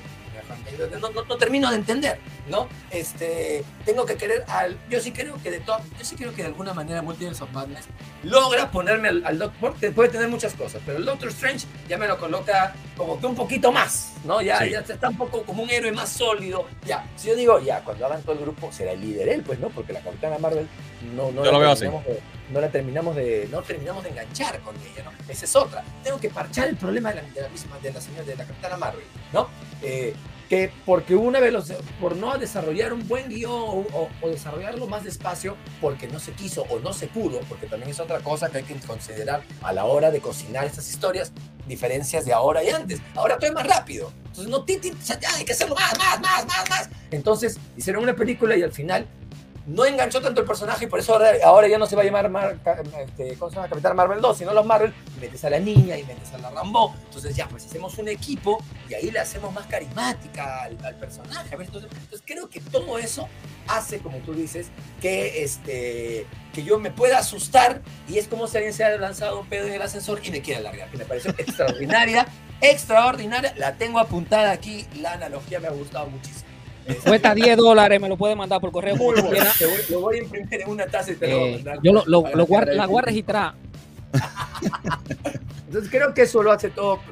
Creo que eso hace que todo eso sea más complicado. Y como es más complicado y tienes que meter esto y no sé si meto, y encima tengo a Deadpool y toda esta historia, entonces toda esta fase 4 ha sido tímida. Entonces, no he puesto cositas, pero no quiero comprometerme a tejer o poner una información que amarre. No quiero generar compromisos con la audiencia porque no sé cómo voy a meter al otro, no sé si tengo los derechos del otro, no sé si va a regresar el otro. O sea, hay un montón de cosas que todavía recién han estado decidiendo, creo que en este campamento que se fueron ahora último con Kevin Feige y todo su equipo a pensarla, ¿no? Entonces, creo que por eso también nos da la sensación de que está destejido, que no está amarrado, que está como confuso. Porque no ha habido compromisos narrativos, ¿no? No me están sembrando para después cosechar. No quieren sembrar, entonces todo es tímido. Eso por un lado. Coincido también con Rudy que todo parte del guión. Un guión bueno, ya está. Me engancho. Me pego con eso, ¿no? O sea, siempre hay una trilogía, guión, dirección, actuación. Pero el guión es el esqueleto. Un director puede medio salvarte. Una actuación, ahí tenemos a Miss Marvel. Yo insisto, que no digo que sea horrible ni nada, simplemente la que menos me ha gustado, digo, ¿no? Ella es encantadora. Creo que la dirección de Miss Marvel es una buena dirección. Es diferente, los colores, el código de los dibujos animados. Oye, la carajita hasta me gusta a mí como que me cae bien la carajita. Yo hasta le doy la edad. A ver si no era menor de edad, porque yo veo acá, ¿qué es lo que tiene esta tipa? Que no sé, me llama la atención. Coño, pero enamorado que yo estoy. No, pero tiene 20 años, está bien, se puede. Es probable. Pero también hay una cosa, si tú ves entrevistas de esta muchacha fuera, la ves, o sea, es más, te aturde, es como un adolescente crispado. Cállate. Pero ahí te das cuenta que está bien dirigida la historia, porque ella está contenida en la historia. Pero ¿qué pasa? Es un guión pobre, porque es el mal, no hay un adversario, no hay un villano sólido, entonces, punto, no hay amarlo esto. Dicho esto, llego a la tercera parte de lo que quería decir, que el tema de la inclusión. Creo que el tema de la inclusión tiene que ver, creo que es una responsabilidad de los generadores de contenido y no me refiero solamente acá a nosotros, youtubers o cositas así, sino a las grandes empresas que generan cosas que todo el mundo va a ver, Marvel, Disney, no tengo idea, trabajar por la inclusión. Eso es algo necesario para que como sociedad crezcamos. Ahora, si lo vas a hacer, haz tu trabajo bien, pues. Porque si no, acaba siendo forzado y más que tú. O sea, ¿cuál es la idea de la inclusión? Que todos los grupos que necesitan ser incluidos, ya, se logre una naturalidad y una organicidad en la narración. Pero cuando no hay ese trabajo, se nota que lo pones a propósito porque me faltaba un chino, me faltaba no sé qué cosa, Entonces, claro, en vez de yo empatizar y decir, estas cosas son normales en todo el mundo, estoy diciendo, me están obligando que los quiera, ¿no? Y ahí es un problema.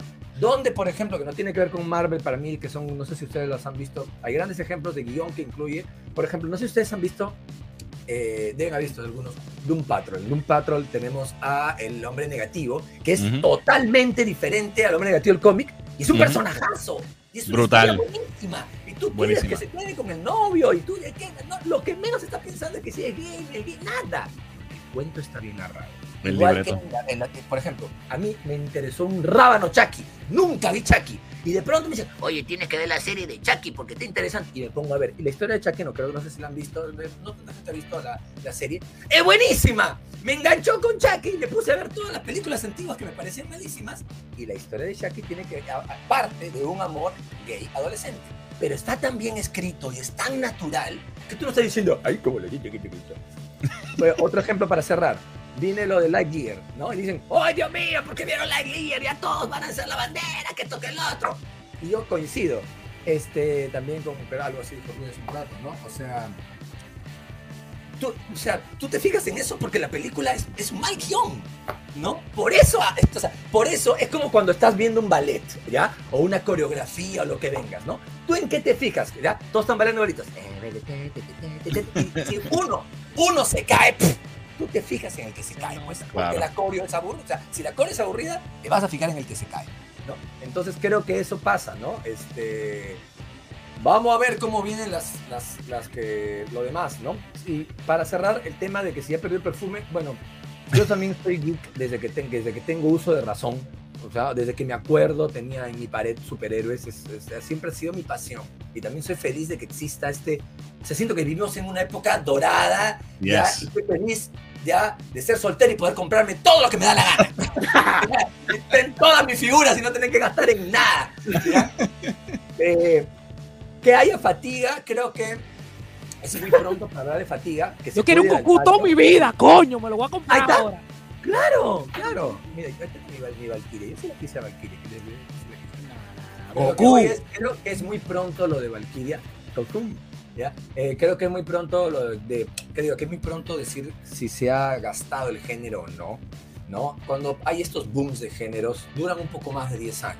Bueno, en todo caso, si regresamos al ejemplo que todo el mundo conoce, que es el ejemplo de los cowboys, ¿no? O el spaghetti western, ¿no? Uh-huh. Duran un poco más, ¿no? Que se podría aguar, sí, pero creo que hay tanto dinero en medio y sobre todo hay tanta libertad creativa en otros lados que no solo son Marvel. Como ejemplo vemos, insisto, con The Voice, por ejemplo, ¿no? ¿no? Entonces tú dices, hay otros caminos para reinventar el género y no dejar que se apague, ¿no? Y eso es todo lo que tengo que decir, que fue un momento. Excelente. All right, pues como Andrés no quería ser el penúltimo, Edwin, dale tú ahora. Ok, vuelve a hacerme las preguntas. Básicamente, de las cosas que mencioné, que es lo que la gente está, ¿verdad? Lo que se está discutiendo, que son los problemas que puede tener la baja calidad en los libretos, en los visuales, la pobre adaptación del material, personajes menos interesantes, falta de dirección, exceso de material y la agenda progresiva y que si hay esta fatiga, ¿verdad? Maybe está pasando. ¿Cuál de esos puntos tú crees que está afectando? Pues mira, quizás hay varios. Primero, para mí, no es que se le esté acabando el perfume Marvel, es que es un perfume diferente. Como tú ves ahí, ¿ves? Ya se acabó la Infinity Saga, ya se acabó. Ahora viene otra que está al lado y así van a venir otras. Otra fragancia. Sucesivamente, exacto. Entiendo que lo de la integración de los personajes, yo entiendo que de alguna manera u otra lo están haciendo bien, porque si lo hacen tan bien sin algún personaje conocido o utilizando algún personaje conocido como tal, pues la gente va a decir, esto es un personaje, no me interesa o no la voy a ver. Y ellos de alguna manera u otra tienen que amarrar la situación y darle como que ese push a ese personaje nuevo. Si está funcionando o no, eso lo sabremos más adelante, en un futuro.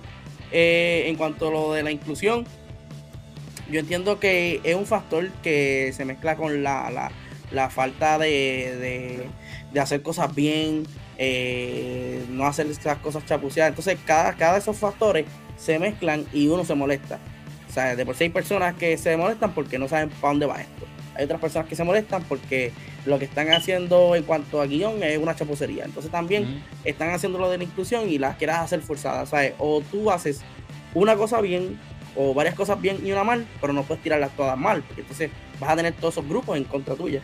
Y entiendo que ese es uno de los factores que está pasando aquí en esta fase 4. Pero yo entiendo que no, que no es que se le está acabando, tampoco no hay una fatiga.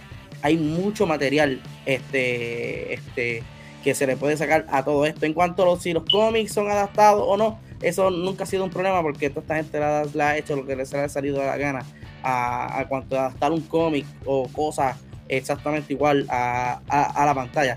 Lo que sí es que lo mismo, traigo el caso de los cómics. En los cómics, cuando tú lees un evento grande o tú estás leyendo algún arco o lo que sea, te hacen mención de lo que sucedió antes, y es lo mismo que está pasando ahora.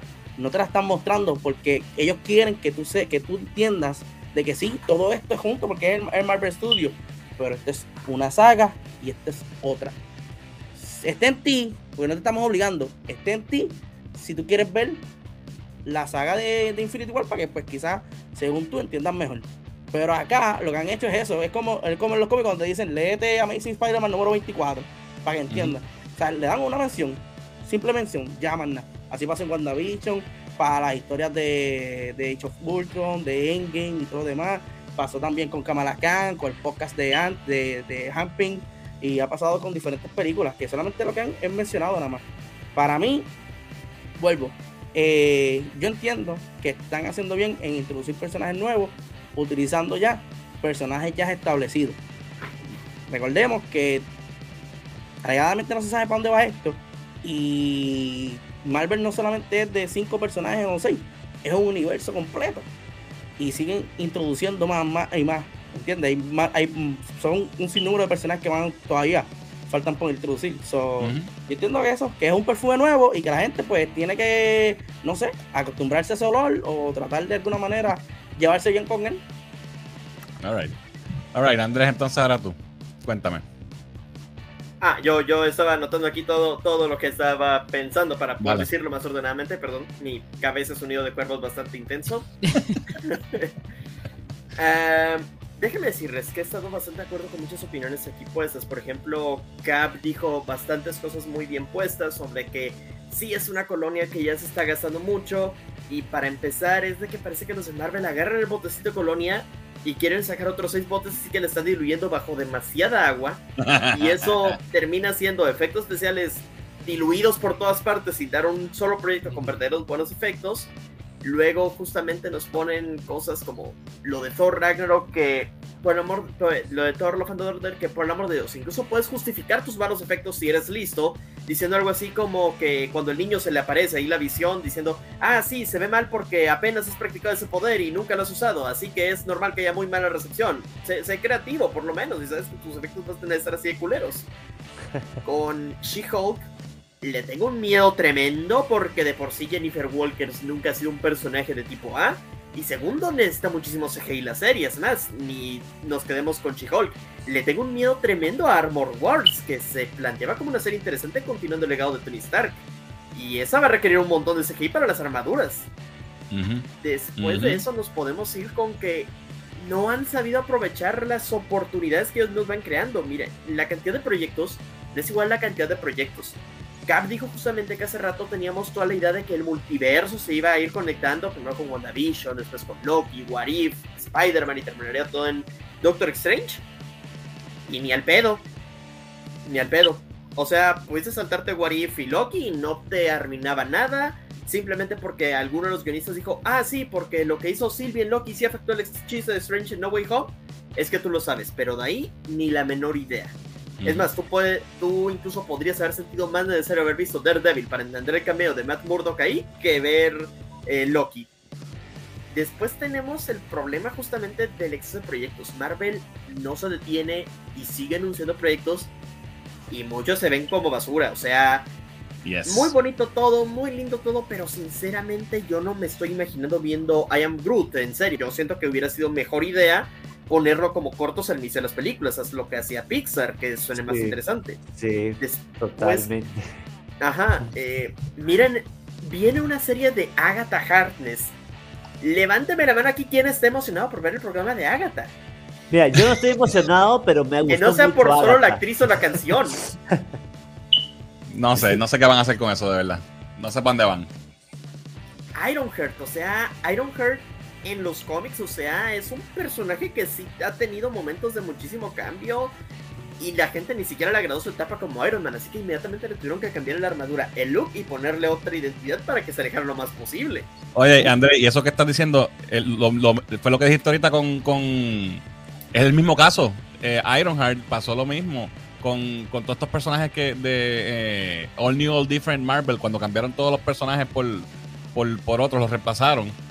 Nunca duró y tuvieron que cancelar todas esas series y volver a los personajes anteriores. Cabal, ahí fue totalmente inclusivo, ¿no? Ahí bien brutal.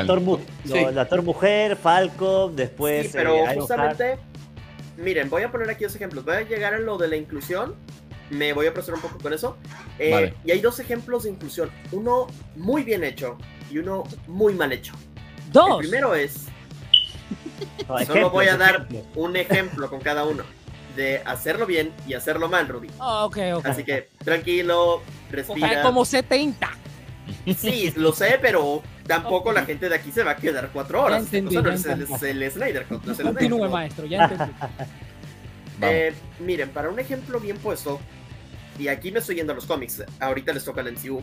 Miren a Sam Wilson y a Jane Foster, o sea... Jane Foster cuando llegó como The Mighty Thor en los cómics al inicio sí dio mucho de que, no, como una mujer va a ser Thor, no puede ser y demás. Fregar, y al rato la gente le encantó el personaje, fue un gran ron de Jason Aaron, a la gente le fascinó y cuando llegaron a la conclusión, a la Guerra de los Reinos, les gustó 1000 veces más que llegara Jane Foster de nuevo como Mighty Thor a que volviera el Ultimate Thor, que lo habían presentado también en esa línea. Habían sido dos ideas muy bien planteadas, una sin inclusión, otra con inclusión. Y ejecutar bien una hizo maravillas para la serie, le dio un segundo aire a lo que en ese momento venía muy rezagado de ser la serie de Thor, que después de lo de Gore y Carniceros de Dioses había ido mucho para abajo. Otro lado, el Capitán América de Sam Wilson. Cuando envejecen a Steve Rogers, no había razón para hacer que Falcon fuera el nuevo capitán, porque teníamos ahí a Bucky que ya había fungido como Capitán América. Recién nos habías presentado al hijo de Steve Rogers que ya estaba adulto para tomar el manto. ¿Y qué haces? Sí, voy a tomar a Falcon porque YOLO. Porque inclusión. Sí, y de hecho sus runs llegaron bastante aburridos, bastante innecesarios. Lograron hacer que las ventas bajaran a tal punto que la única manera de volver a poner a Capitán América en boca de la gente fue rejuveneciendo a Steve Rogers y que dijera el Hail Hydra. La única manera de reparar ese asunto, y después tuviste que buscar cómo reparar ese otro asunto. Exacto. Es más, todavía veo a la gente más interesada en que venga el Capitán Hydra al MCU, claro, a que Falcon tenga su run y sus películas y toda la onda. Y llegando ya al MCU como tal, miren, un excelente modo de presentar inclusión sin ser forzado, sin ser tonto. Miren Loki. En Loki literalmente en una conversación le preguntan, ¿te gustan chavos? ¿Te gustan chavas? ¿Te gustan ambos? Un poco de todo. Perfecto. Lo dijiste, no está afectando nada a tu historia. Fue una conversación casual entre dos personajes que no hubo ningún problema. Con lo que fue Eternos, por ejemplo, nunca hacen énfasis en de que, sí, ese está casado con un hombre, así que mírenlo, es grandioso, es perfecto.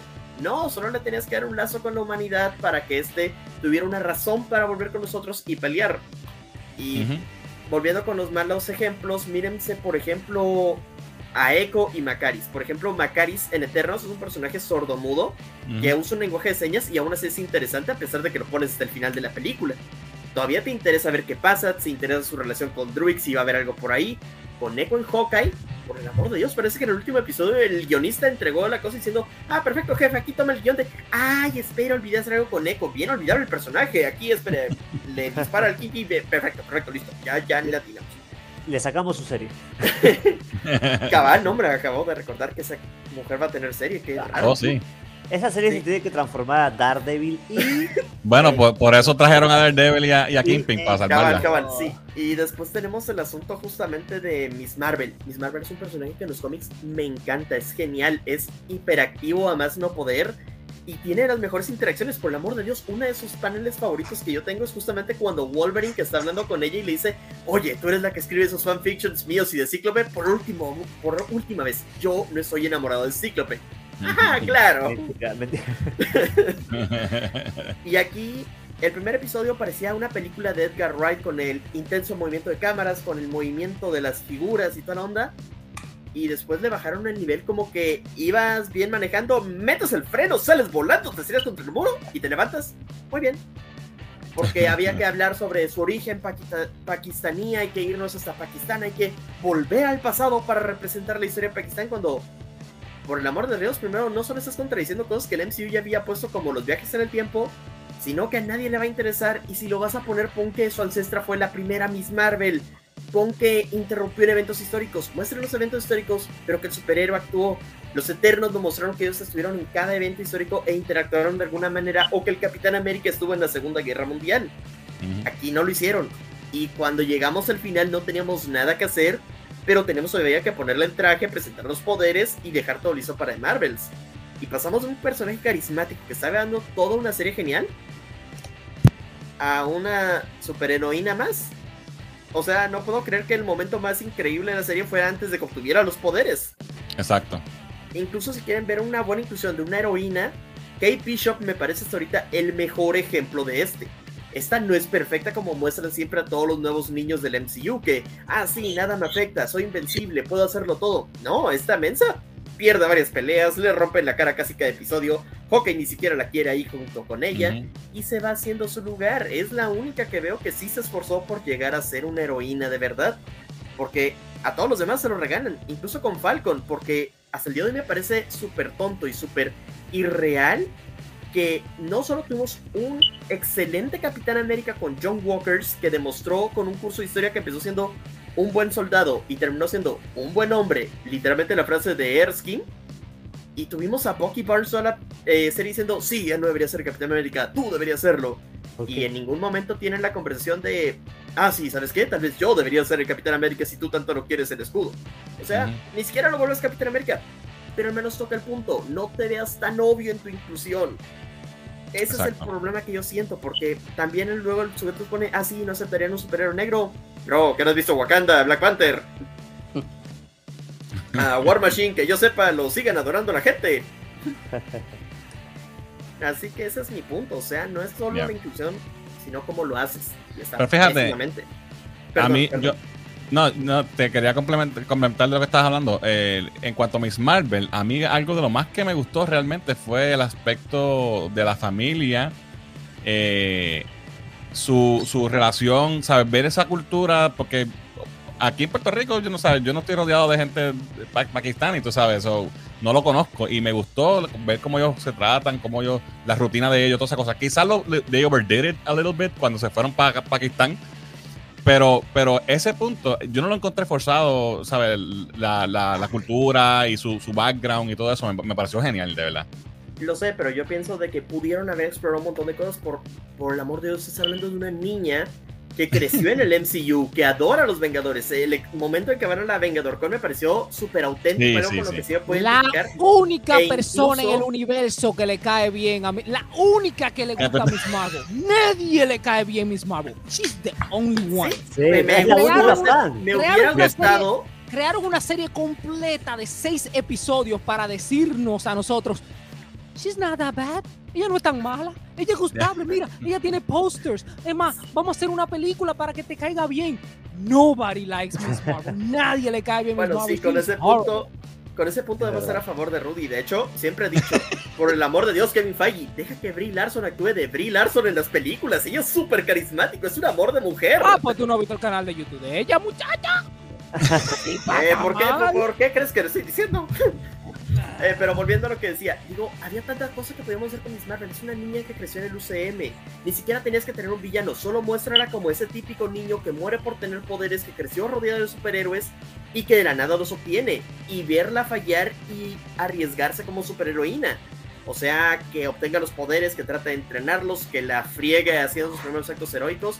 Algo incluso como Homecoming, que a todo rato, de hecho, sí tiene bastante razón en lo que plantea, pues son novatos, son niños que no tuvieron experiencia y que idolatran demasiado a superhéroes reales. Incluso miren Invencible, por ejemplo, mostró lo que sería aquí un chico que adora a los superhéroes, que los idolatra hasta más no poder, y cuando obtiene superhéroes, el villano es el choque a la realidad de que no es tan fácil ser un superhéroe.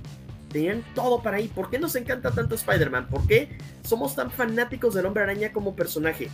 Porque la friega cada rato. O sea, el sujeto tiene que ver peleas no solo con supervillanos para salvar el mundo, sino que tiene que encargarse de pagar la renta, ver que su abuela tenga las medicinas, tiene que asegurarse de que no se le vayan a robar la bici en el transporte. Y aquí teníamos todo, pero no, a Kamala se le dio todo en bandeja de plata. O sea, el traje se lo hicieron en AliExpress camino a la ciudad, la tecnología cubierta, 3 intereses amorosos a punta de pistola para la niña. diablo, solo le faltaba ser TikToker y que el día siguiente le aparecieran 20,000 seguidores. Ya, eso es un punto real, tienes razón en eso. Ajá, o sea, le quitan mucha realidad. Como digo, Kate Bishop era millonario y toda la onda, pero sí la fregaba, sí metía la pata y sí la golpeaban bastante. Y a pesar de que tuvo villanos bien fregados que tuvieron que llamar a Kingpin para hacerse interesantes. Sí, hombre, pero acuérdate que a Kate Bishop le dieron toda la habilidad de ella en un montage. Le hicieron un montage y ya tú te das cuenta que es arquera, que sabe karate, que sabe de todo. She knew everything, ¿ok? Ella se puso el traje, ella se puso el traje ese de ¿cómo se llama? De Ronan. Y ya creían que era Ronan de verdad, porque tenía la misma habilidad de que Ronan. Y el mismo build. Pero, de hecho, piénsalo bien, si ves la escena de pelea en la que está peleando en la escena de los vinos, muchos de los golpes que logra dar a los pobres diablos de los deportivos es por mera suerte. O sea, ella incluso se resbala, les da golpes a lo tonto, a los 3 chiflados. Eso fue lo que me pareció divertido del personaje, que muchos de sus logros ni siquiera eran porque ella los intentaba, sino porque la situación se le regaba con estupideces. Y hasta el final muestra de verdad. Y hasta el final muestra una pelea que de verdad tiene habilidad al 100% peleándose contra el resto, con Hawkeye. Y por cierto, siempre he dicho, Kate tiene a los mayores tanates en todo este universo. Tiró a matar a Kingpin. O sea, solo por la superfuerza sigue vivo. Tiró la flecha a matar. Ya. Yeah. Ahí hay un poco de los dos, porque también ella, ¿sabe? Que esté al mismo nivel de habilidad que Hawkeye sí. Pero pues, eso es It's Comics. It doesn't matter. Alright, vamos al próximo tema, que es el último. Y después les voy a dar un tema libre por si alguien quiere decir algo más de la fase. Para que Rudy despotrique con lo que le falte. El último tema es el futuro del MCU. ¿Qué ustedes piensan, verdad? ¿Cuán emocionados están por los proyectos futuros de Marvel? ¿Cuál esperan más? ¿Qué historias ustedes creen que son las próximas que vamos a adaptar? ¿Hacia dónde se dirige? ¿Y qué ustedes creen que va a pasar este weekend en el San Diego Comic Con? ¿Veremos algo como esto? ¿Anuncios oficiales ya? ¿De fechas quizá para X-Men o para Fantastic Four? Me imagino que sí. Blade, no, a ver si anuncian algo con Avengers. ¿Qué piensan que va a pasar? ¿Cuál es el futuro? Vamos a empezar con Edwin. Pues mira, para mí el futuro, a pesar de que, como se ha estado discutiendo en todo este debate, no tiene ningún camino, para mí sí, de alguna manera lo tiene. Lo que pasa es que tienes que como que, no sé, no te lo muestran de manera directa, pero uno más o menos va atando los cabos y haciendo su tarea. Tenemos un Kang, eso significa que hay varios Kang. Tenemos unos objetos que están conectados con el Ten Ring, que están conectados con diferentes dimensiones. Se habló de la inclusión se me fue la palabra, de las incursiones. O sea que ya tenemos multiversos también. Por ahí tenemos un camino que se pueden ir. Y entiendo lo que quizás Marvel quiera hacer.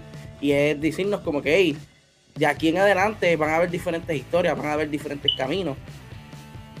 Nosotros vamos a seguir presentando el producto. No solamente va a ser una línea lineal, una línea directa.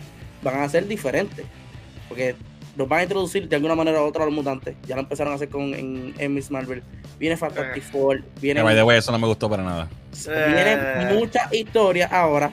O sea, para mí, creo, al ver que Kang el Conquistador lo pusieron como el enemigo, como el villano, por decirlo así, en Ant-Man and the Wasp, para mí, los objetos que se han encontrado de Ten Ring y todo lo demás, tiene que ver más con Ramatut, y ese va a ser la persona que va a ser el villano del MCU. Recordemos que es un personaje que es el primer Kang, es el personaje que utiliza la tecnología para irse por encima del mundo y ser un líder, sin contar también de que no podemos esperar que las cosas del cómic los vayan a hacer directamente al MCU.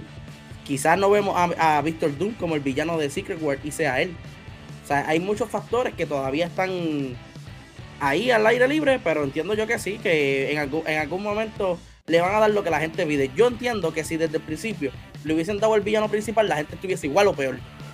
Porque estuviese, ¿por qué tanta película? ¿Por qué tantas series? Si yo quiero ver esto ya. O sea, los fanáticos son inconformes.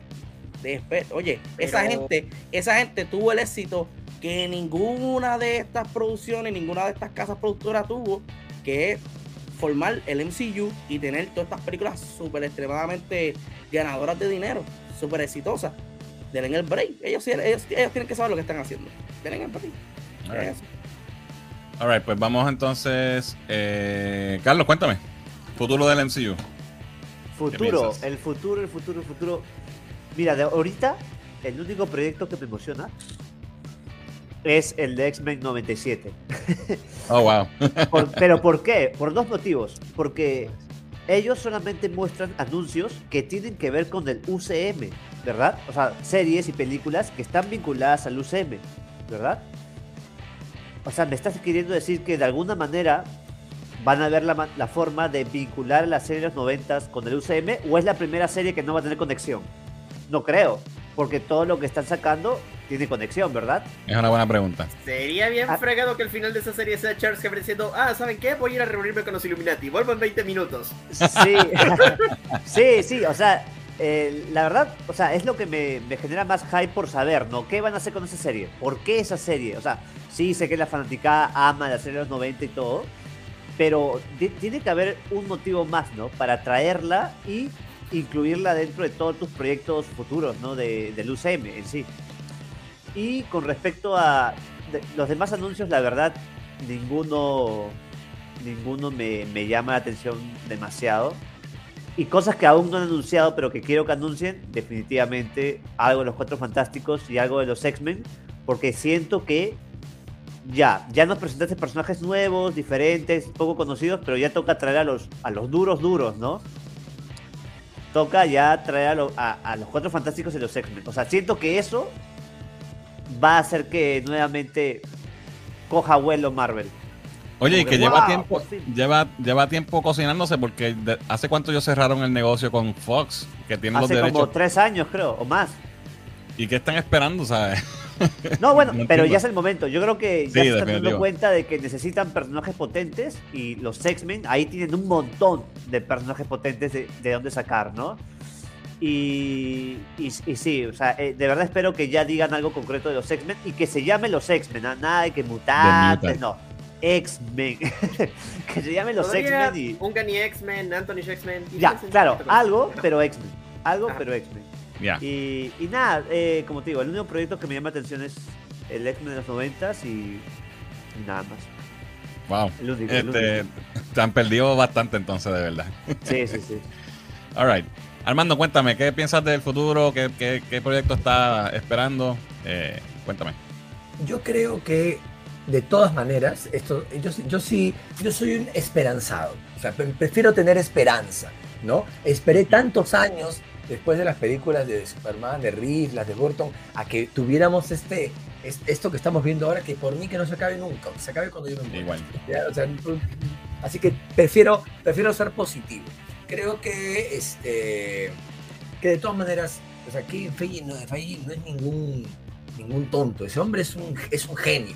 Puede haber tropiezos que tienen que ver con este continuo crecimiento y adaptación a una realidad que cambia a pasos agigantados cada año, la tecnología, las enfermedades, la viruela del mono, no tengo idea, todo pasa, ¿no? Todo pasa, entonces uno tiene que irse acomodando. Yo creo que ese señor ya se está acomodando, ya no sé si lo tiene todo claro, pero después de esta fase, de este rato medio gelatinoso que ha habido, creo que ahora ya va a ser un poco más ordenado. No me parece que los X-Men estén muy lejos, ¿no? Sobre todo por la escena post-créditos de Miss Marvel, ¿no? Yeah. O sea, ya que me pones la canción, ya, y ya no me vas a hacer un Ralph Bohner otra vez, porque ya sabes que acabó eso, ¿no? O sea, no creo que sea tan Taba, ya, acá decimos Taba, alguien tan lento, ¿no? No tan lento, tan tonto, para poner la canción, lo estás diciendo con tus 4 letras.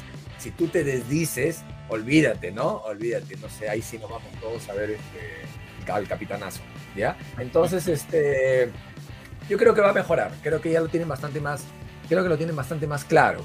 A mí lo que me gustaría es que en vez de seguir metiéndome más personajes, los que tengo hagas que los quiera, hagas que ame a los que tengo, mézclalos, haz una película de uno y haz una película de duplas, no lo sé, ¿no? Pero no me metas más gente, o sobre todo C-list, D-list, o más, con todo respeto a las generaciones Z, Y, X, Y, lo que venga, pero más jovencitos también que, o sea, todo bien, ¿no? Pero, o sea, me faltan esos personajes. Tengo mucha curiosidad por Namor. Me da mucha curiosidad esto que ahora tiene que ver con lo prehispánico y todo. Sí. No digo que me emociona ni que me deprime, digo que me da curiosidad, ¿no? Y creo que es claro con este camino de ir buscando nuevas rutas, ¿no?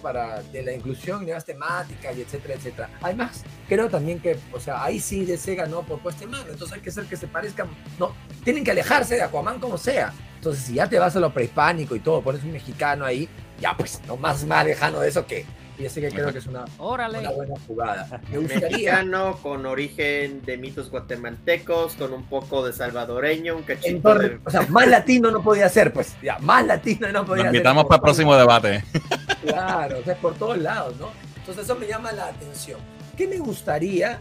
A mí me gustaría que hicieran una línea de antología, como de alguna manera dentro del desorden que tiene DC, con el Joker está tratando de hacer una línea antológica, algo que no está dentro de la continuidad necesariamente.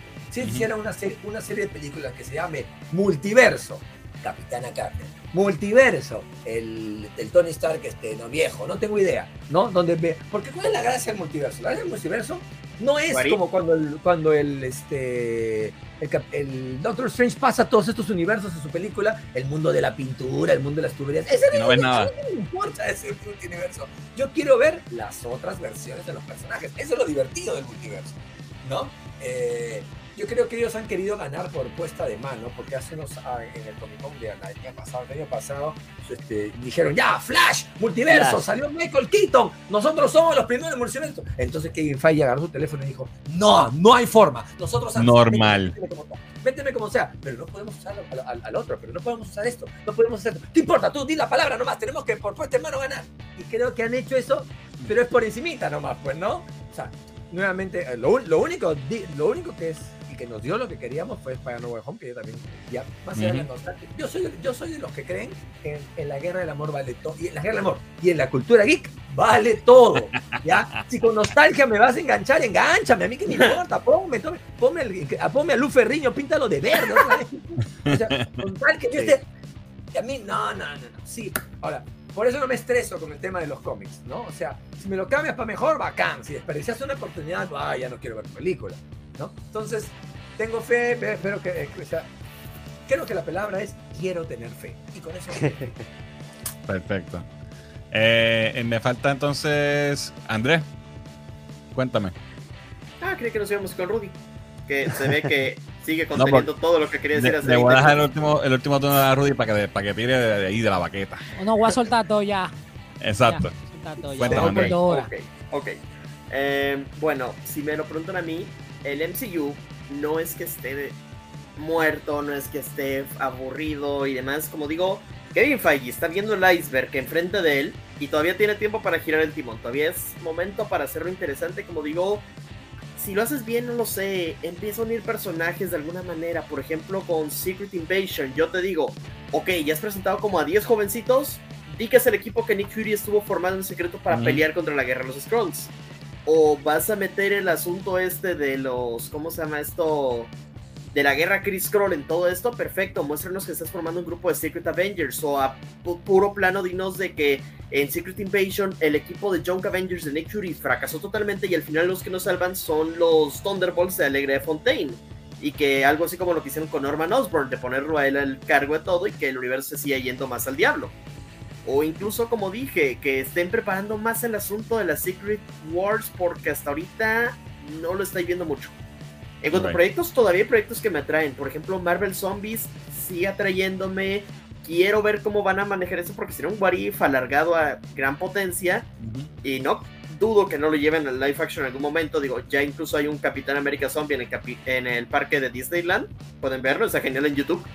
Y creo que asuntos como lo que viene siendo los Cuatro Fantásticos serán importantes. Creo que ellos serán básicamente nuestro nuevo equipo de Vengadores por el momento.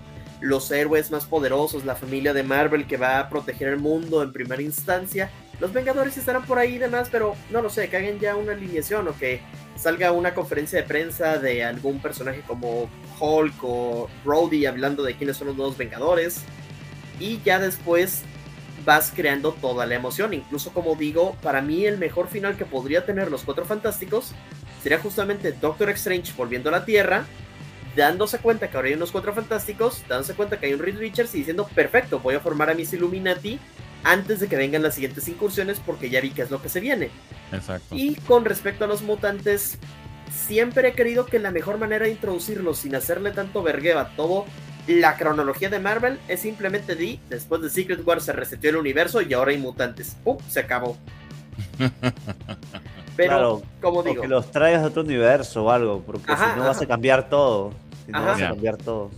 Sí, o sea, hay un montón de cosas que uno nos explican, aún están contando con los 5 años que no hemos visto entre Infinity War y Endgame, nunca nos han tocado, cosa increíble este punto. Y seguimos sin muchas respuestas, por ejemplo, ¿qué fregados quieren los Celestiales? ¿Qué fregados quiere Kang? ¿Cuántos Kang vamos a ver? Porque ya sabemos de que aquel que permanece ya se murió, el Kang que va a aparecer en Ant-Man Quantumania posiblemente sea un Kang caricaturizado para que maten y la amenaza siga ahí, pero piensen que ya no. Algo así debemos ver, incluso con los Guardianes de la Galaxia, no sé qué es el futuro para ellos, tal vez en sus películas más claridad, pero ya nos dijeron que es la última vez que vemos al grupo completo original, así que ellos van a estar participando en el futuro. Capitana Marvel será la única guardiana del universo a más tardar, o sea, tienen que buscar una línea, buscar una meta, porque ahorita tenemos Midnight Suns, Young Avengers, Thunderbolts, y ninguna línea parece estar clara. Hay muchas cosas en el aire todavía. Ajá, espero una pregunta, ¿existen los Vengadores ahorita? Yo creo que no hay Vengadores. Creo que nada. No, creo que es como un ideal que la gente todavía cree. Claro, porque repito, hubo un loco pisado monstruo gigante que salió del mar. No, pero sí hay, porque al final de Shang-Chi él le da la bienvenida a Shang-Chi. Exacto. Hulk le dice como bienvenido al equipo o algo así, ¿no? Pero si Doctor Strange no pertenece a Hulk. ¿Quién está pagando por eso? Porque Iron Man se murió. ¿Te acuerdas cuando estaban discutiendo Capitán América? ¿Verdad? Él era el que ponía la guita, ¿no? Exactamente. ¿Quién está pagando por eso ahora? Dígame. Aunque si te pones a pensarlo, siempre habrán ese quinto pie en el gato, como tú le dices, como por ejemplo, ¿por qué Pepper Potts no les pagó la universidad a Peter Parker y a los otros en el MIT? O porque en lugar de ponerse a buscar a su variante en el 838 Doctor Strange, ¿por qué no le preguntó a América Chávez? Oye, por cierto, ¿cómo le hizo tu Doctor Strange para llegar al libro? Sería mucho más fácil que me dijeras. Exacto. Siempre van a ver el boquete. Así que como digo, no está mal, tienen tiempo, y mientras tanto tenemos DC Comics. DC Comics parece que ya por fin está poniéndose las pantuflas y listo para ponerse en la carrera, así que esperemos. Vamos, DC, es tu momento. Esperemos que sí. Sí, Armando entiende lo que hablo. Pero con Ezra Miller golpeando hawaianos, no lo sé. Vamos a confiar en la Roca es la que nos va a sacar de ahí. Sí, porque ahorita lo que es el Arrowverse, el Snyderverse, todo está bien muerto. Claro. El último momento de esa película, si algún día la harán la película de Flash y Ezra Miller esté corriendo, debería vibrar y transformarse en Gran Gastic. Y se acabó, ya se acabó. Se arregló todo. Eso sería perfecto. Vamos a uno y nos quedamos con el otro. Perfecto. Ok, Rudy, cuéntame. Futuro del MCU y tira todo el veneno que vayas a tirar. No, porque lo que pasa es que tú le mandas un rundown a uno, ¿tú me entiendes? Entonces uno hace su tarea. Uno tiene que tratar de seguir lo que pasó, ¿verdad? Imagínate. No, mira, me voy a poner serio ahora. No, mira, el perfume, ustedes son hombres aquí, somos todos caballeros. Y el que es caballero y sabe que cuando encuentra un perfume que funciona, tú no lo cambias. Cuando tú te pones el perfume, papá, y tú sabes que funcionan, porque yo oí a algunos de ustedes que dijo, se están cambiando el perfume. Si el perfume funciona, tú no lo cambias. Si la tipa te está echando el ojo y tú te estás consiguiendo la novia con ese perfume, no lo cambies. Si tú estás usando, tú entiendes, un Versace, no te venga a poner la cosa. I'm sorry. Entonces Marvel, no es que el perfume se le haya acabado, es que el problema obviamente son las historias, pero el problema está en el talento de los creadores. Mientras haya talento, no va a haber problema.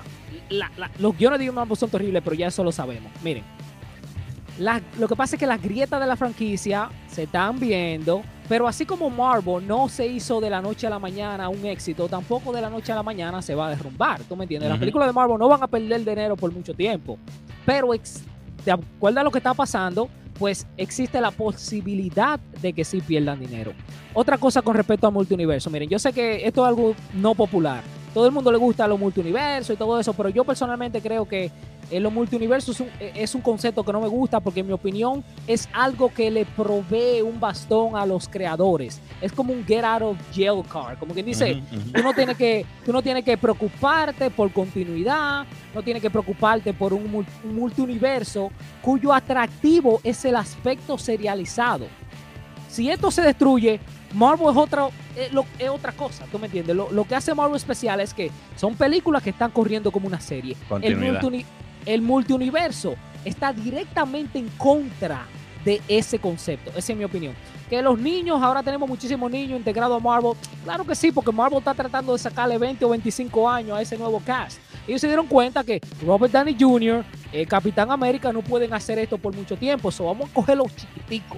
Vamos a cogerlo de 20 años para sacarle 20 a 25. Que todavía esa gente tiene 40, 45 años y podemos todavía hacer películas con ellos. Esa es la verdad.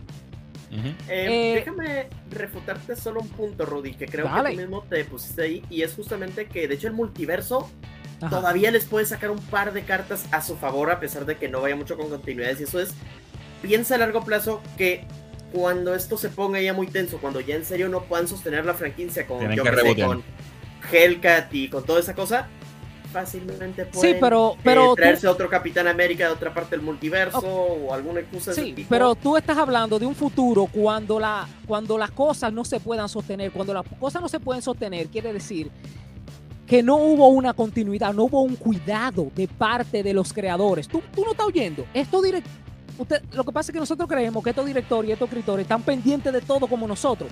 Taika Waititi ni siquiera sabía que esta tipa que Natalie Portman había salido en Star Wars. Estaban en Star Wars. O sea, si no sabía eso, tú me vas a decir a mí que sabe lo que ha pasado en la fase 1. No. Entonces, por eso es que el multiverso es un problema, porque eso le quita accountability, le quita la responsabilidad que tienen los escritores de hacer la tarea que tú y yo hacemos. Si tú gastas tu dinero leyendo todos los cómics, si tú miras las 30 películas de Marvel, ¿por qué ellos no pueden hacer lo mismo cuando le están pagando millones para hacer una propiedad? Entonces eso es lo que crea esta vaina de los multiuniversos, que le da un free get out of your car. So you don't have to worry que las cosas tengan sentido, tú no tienes que preocuparte por eso a tu película. Como dije, eso es lo que pasa con eso. Me gustó mucho el chiste que hicieron del iceberg, de que Kevin Feige está viendo el iceberg. Lo que pasa es que Kevin Feige está ahora echando a Jane, a Jack y a Rose allá en el carro. Por eso que no se está dando cuenta de lo que está pasando. La hierba, oye, y también di que el retiro, tú sabes, que se van a un retiro, a salir con la idea. Loco, esa gente lo que van para allá es a huele. Y la droga que le están vendiendo no está resultando. El que le está, perdón, oh my God, yo creo, esto es PG, perdón, esto es cultura. No, dale, tira. Espérate, que me fui muy dark, ya estás en DC. Me fui categoría R, no, sí. Oye, el que le está vendiendo eso a Kevin Feige, cámbialo. No está bien, la están mezclando con ajo, yo no sé. Change your dealer. Ok, so, la falta de dirección, miren, yo voy a argumentar, porque muchos dicen, bueno, lo que pasa es que la falta de dirección, que no. Yo voy a argumentar que lo que está pasando con la fase 4 es malo, pero el problema es que, como dije, los productos que estamos recibiendo no son buenos. Voy a poner un ejemplo. Cuando tú miras una serie, cuando tú comienzas a ver una serie, tú no sabes para dónde va.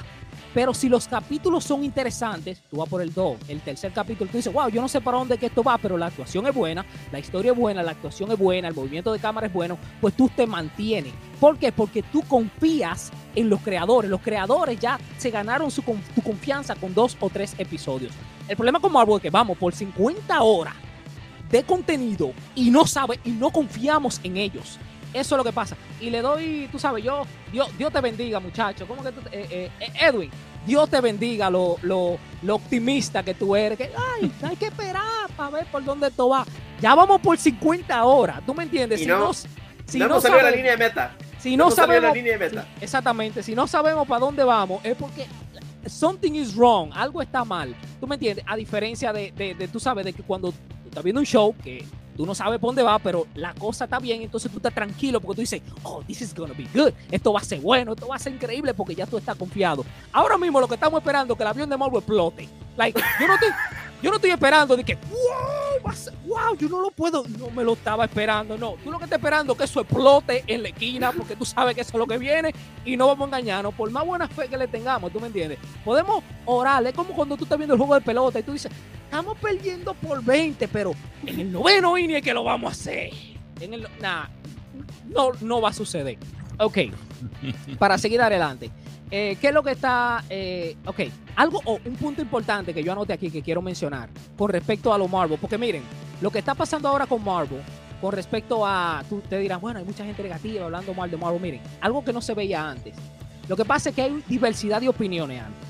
Desde los comienzos de Marvel siempre ha tenido sus críticos, ¿verdad? Siempre ha tenido críticos, pero ahora se ha creado todo un ecosistema donde no se teme el hablar en contra de Marvel, pues tienen suficiente evidencia para soportar las quejas, ¿verdad?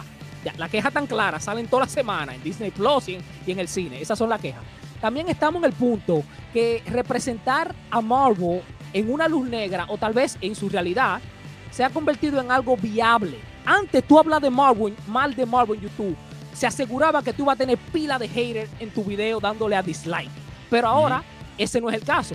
Que ahora se puede encontrar una audiencia que esté de acuerdo contigo, que diga, Doctor Strange fue una porquería. Y tú vas a decir, una porquería, tú no tienes que seguir con la corriente, ¿verdad?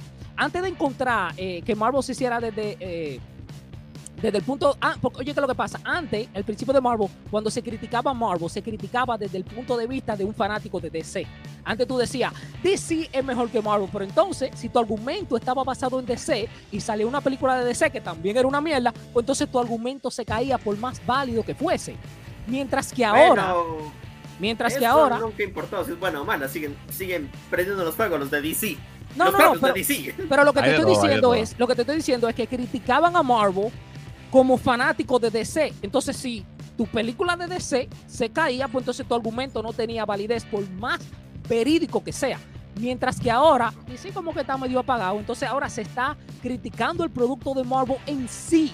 ¿Tú entiendes? No basado en que yo soy un fanático de DC, sino en que yo vi la película y fue una mierda. Punto. ¿Tú entiendes? No más de ahí. Pero, Rudy, una cosa. ¿Tú no crees que también que hay un factor de que cuando tú estás on top la gente te quiere ver caer? Absolutamente. Claro que sí. Claro que sí.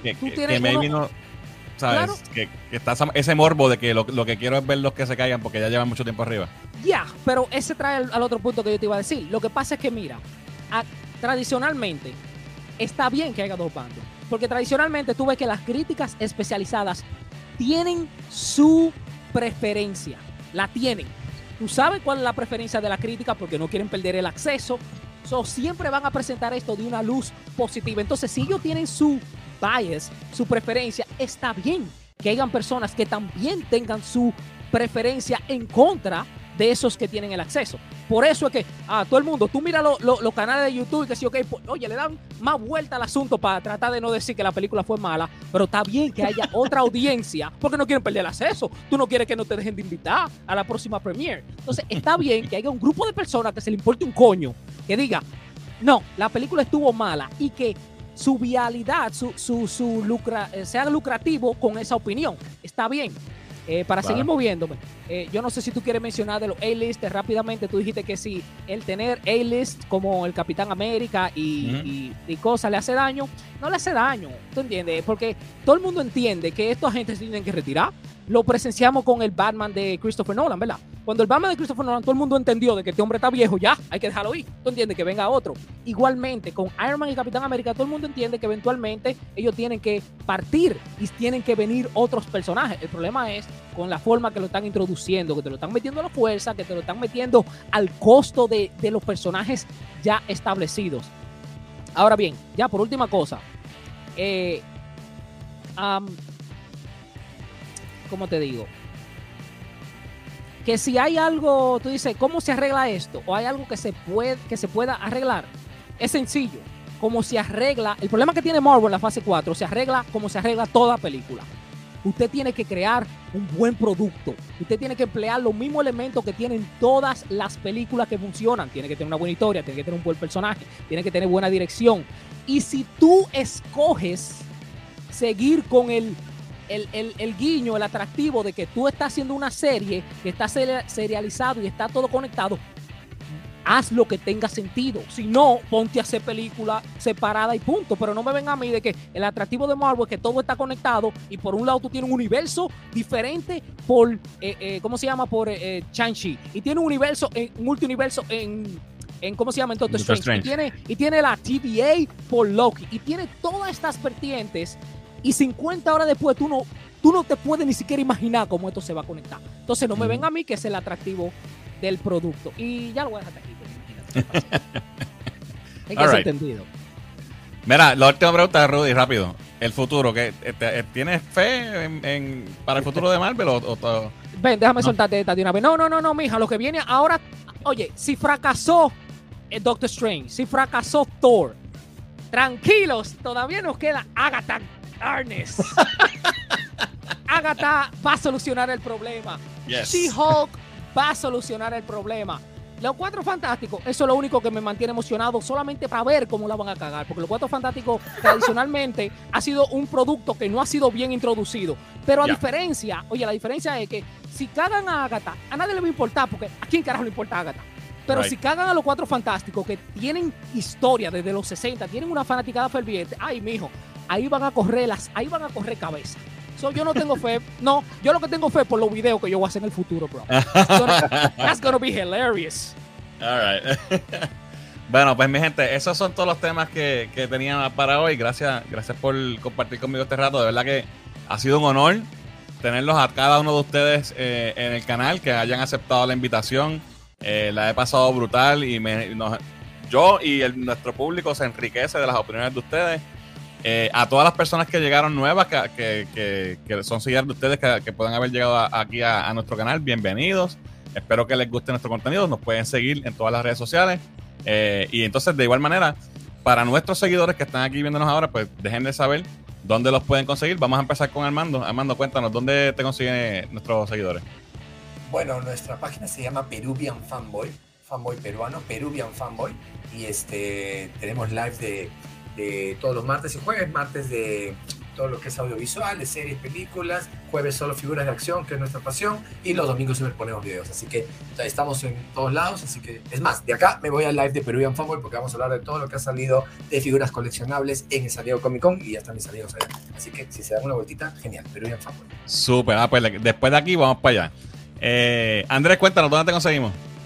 Bueno, a mí me pueden conseguir primero que nada, aquí está abajo bien dicho, en Andrés el Geek, ya sea el canal de YouTube o en la página de Instagram. Estaré muy atento a todos ustedes, especialmente estos días.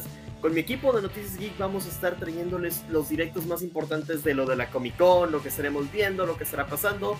Y siempre estoy por ahí, ahorita estoy incluso poniendo cómo es que yo hubiera hecho el universo DC, a veces saco videocómics, a veces hablo de películas que nada que ver como Elvis. Así que ya saben, y sobre todo, muchas gracias a los chicos de Cultura Geek, muchas gracias Fer por invitarme, ha sido una grandiosa experiencia, he conocido gente asombrosa aquí, Rudy me ha caído bien, Cava Action siempre nos llevamos re bien. Ya los sigo todos ya. Suscrito. Sí, es genial la convivencia acá, muchas gracias a todos y siempre puedo invitarlos a que se suscriban al canal de Fer, lo sigan y lo apoyen totalmente. Y como dije, siempre pueden estar aquí, Andrés el Geek. Es como el tercer nombre que tengo, pero sí, Andrés el Geek. Ex-Geek del Arrowverse. Sí, tuvimos que cambiar ese nombre. Ya. Carlos, cuéntanos, ¿dónde te consiguen? Bueno, a mí me pueden encontrar principalmente en YouTube y Twitch. Últimamente ando un poquito perdido en YouTube, pero lo voy a retomar con fuerza, justamente con lo que se viene de los anuncios el sábado y el domingo, creo. Y principalmente estamos en Twitch, ahí viendo series, platicando.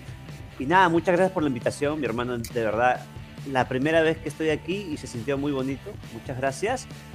Y nada, para cerrar solamente quiero decir que de momento la película que más me gustó en el año ha sido Top Gun, que no tiene nada que ver con Marvel.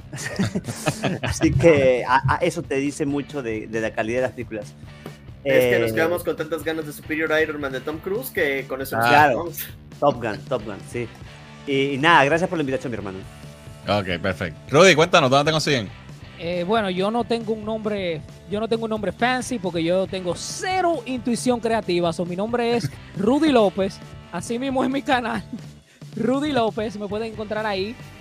Ahí me pueden encontrar, estoy extremadamente contento, el canal está explotando, señores, porque cuando uno dice las cosas como son, las cosas salen bien. Ha sido un placer, ha sido un honor, así que perdón que me tomé tanto tiempo, pero ¿para qué me invitan? Si saben. No, tranquilo, papi.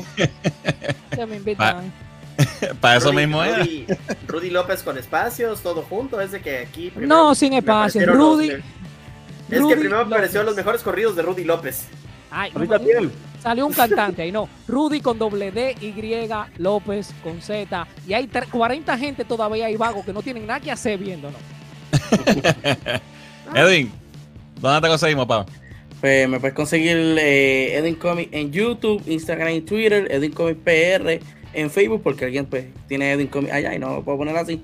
Pero sí, hacemos live referente a cómics, los lunes con noticias del mundo de los cómics, el miércoles hacemos review de algunos cómics que salen en la semana, y viernes o fines de semana tenemos Edwin Comic Plus, donde hablamos de series, películas, videojuegos, todas relacionadas con los cómics, y ahí pues hablamos de los key issues, de las primeras apariciones de los personajes, de dónde salió la historia, en qué se basaron y todo lo demás. Ahí tienen. Y también pueden escucharme en Spotify, Apple Podcasts y otras plataformas de audio en el episodio de los reviews de cómics, que también, si no estás ocupado para verlo, pues lo puedes escuchar ahí. Súper. Bueno, gente, a nosotros saben que nos pueden seguir, obviamente, aquí en todas las redes sociales como Cultura Geek PR. Este próximo jueves es el episodio número 100 de nuestro live stream, Cultura Geek Live. Vamos a celebrarlo en grande. Así que espero que, ¿verdad? Si les ha gustado esta dinámica, pues el show de nosotros es más o menos algo así. Pero tenemos varias secciones donde hablamos de streaming, de figuras de acción, de cómics, de anime, de todo lo que es parte de la cultura geek. Así que esperamos que contar con su presencia el jueves que viene en nuestro episodio número 100. Y nada, nuevamente, gracias a todo el corillo en el chat que estuvo activo todas estas 2 horas. Y todavía tenemos varias personas aquí viéndonos. Lamentablemente, Sony, no pudimos leer mensajes, pero la conversación estaba bastante, tú sabes, entretenida. Esa gente tiene su propio debate ahí, eso tiene su propio exacto. debate ahí. Nuevamente, gracias al panel por honrarme con su presencia. ¿Hay un superchat? Espérate, me dicen que hay un superchat, no lo veo. Sí, hay un superchat. Sí, ahí está. Mira, tenemos un superchat. Johan, el profesor, soy seguidor de Rudy, gracias, buenas críticas. Gracias por el superchat, $2. Gracias, Johan. Espero que te haya gustado el contenido y que te mantengas aquí con nosotros también en el canal. Nada, nuevamente, gracias, corillo, por compartir conmigo. Gracias al chat. Nos vemos entonces el jueves que viene en Cultura Geek Live.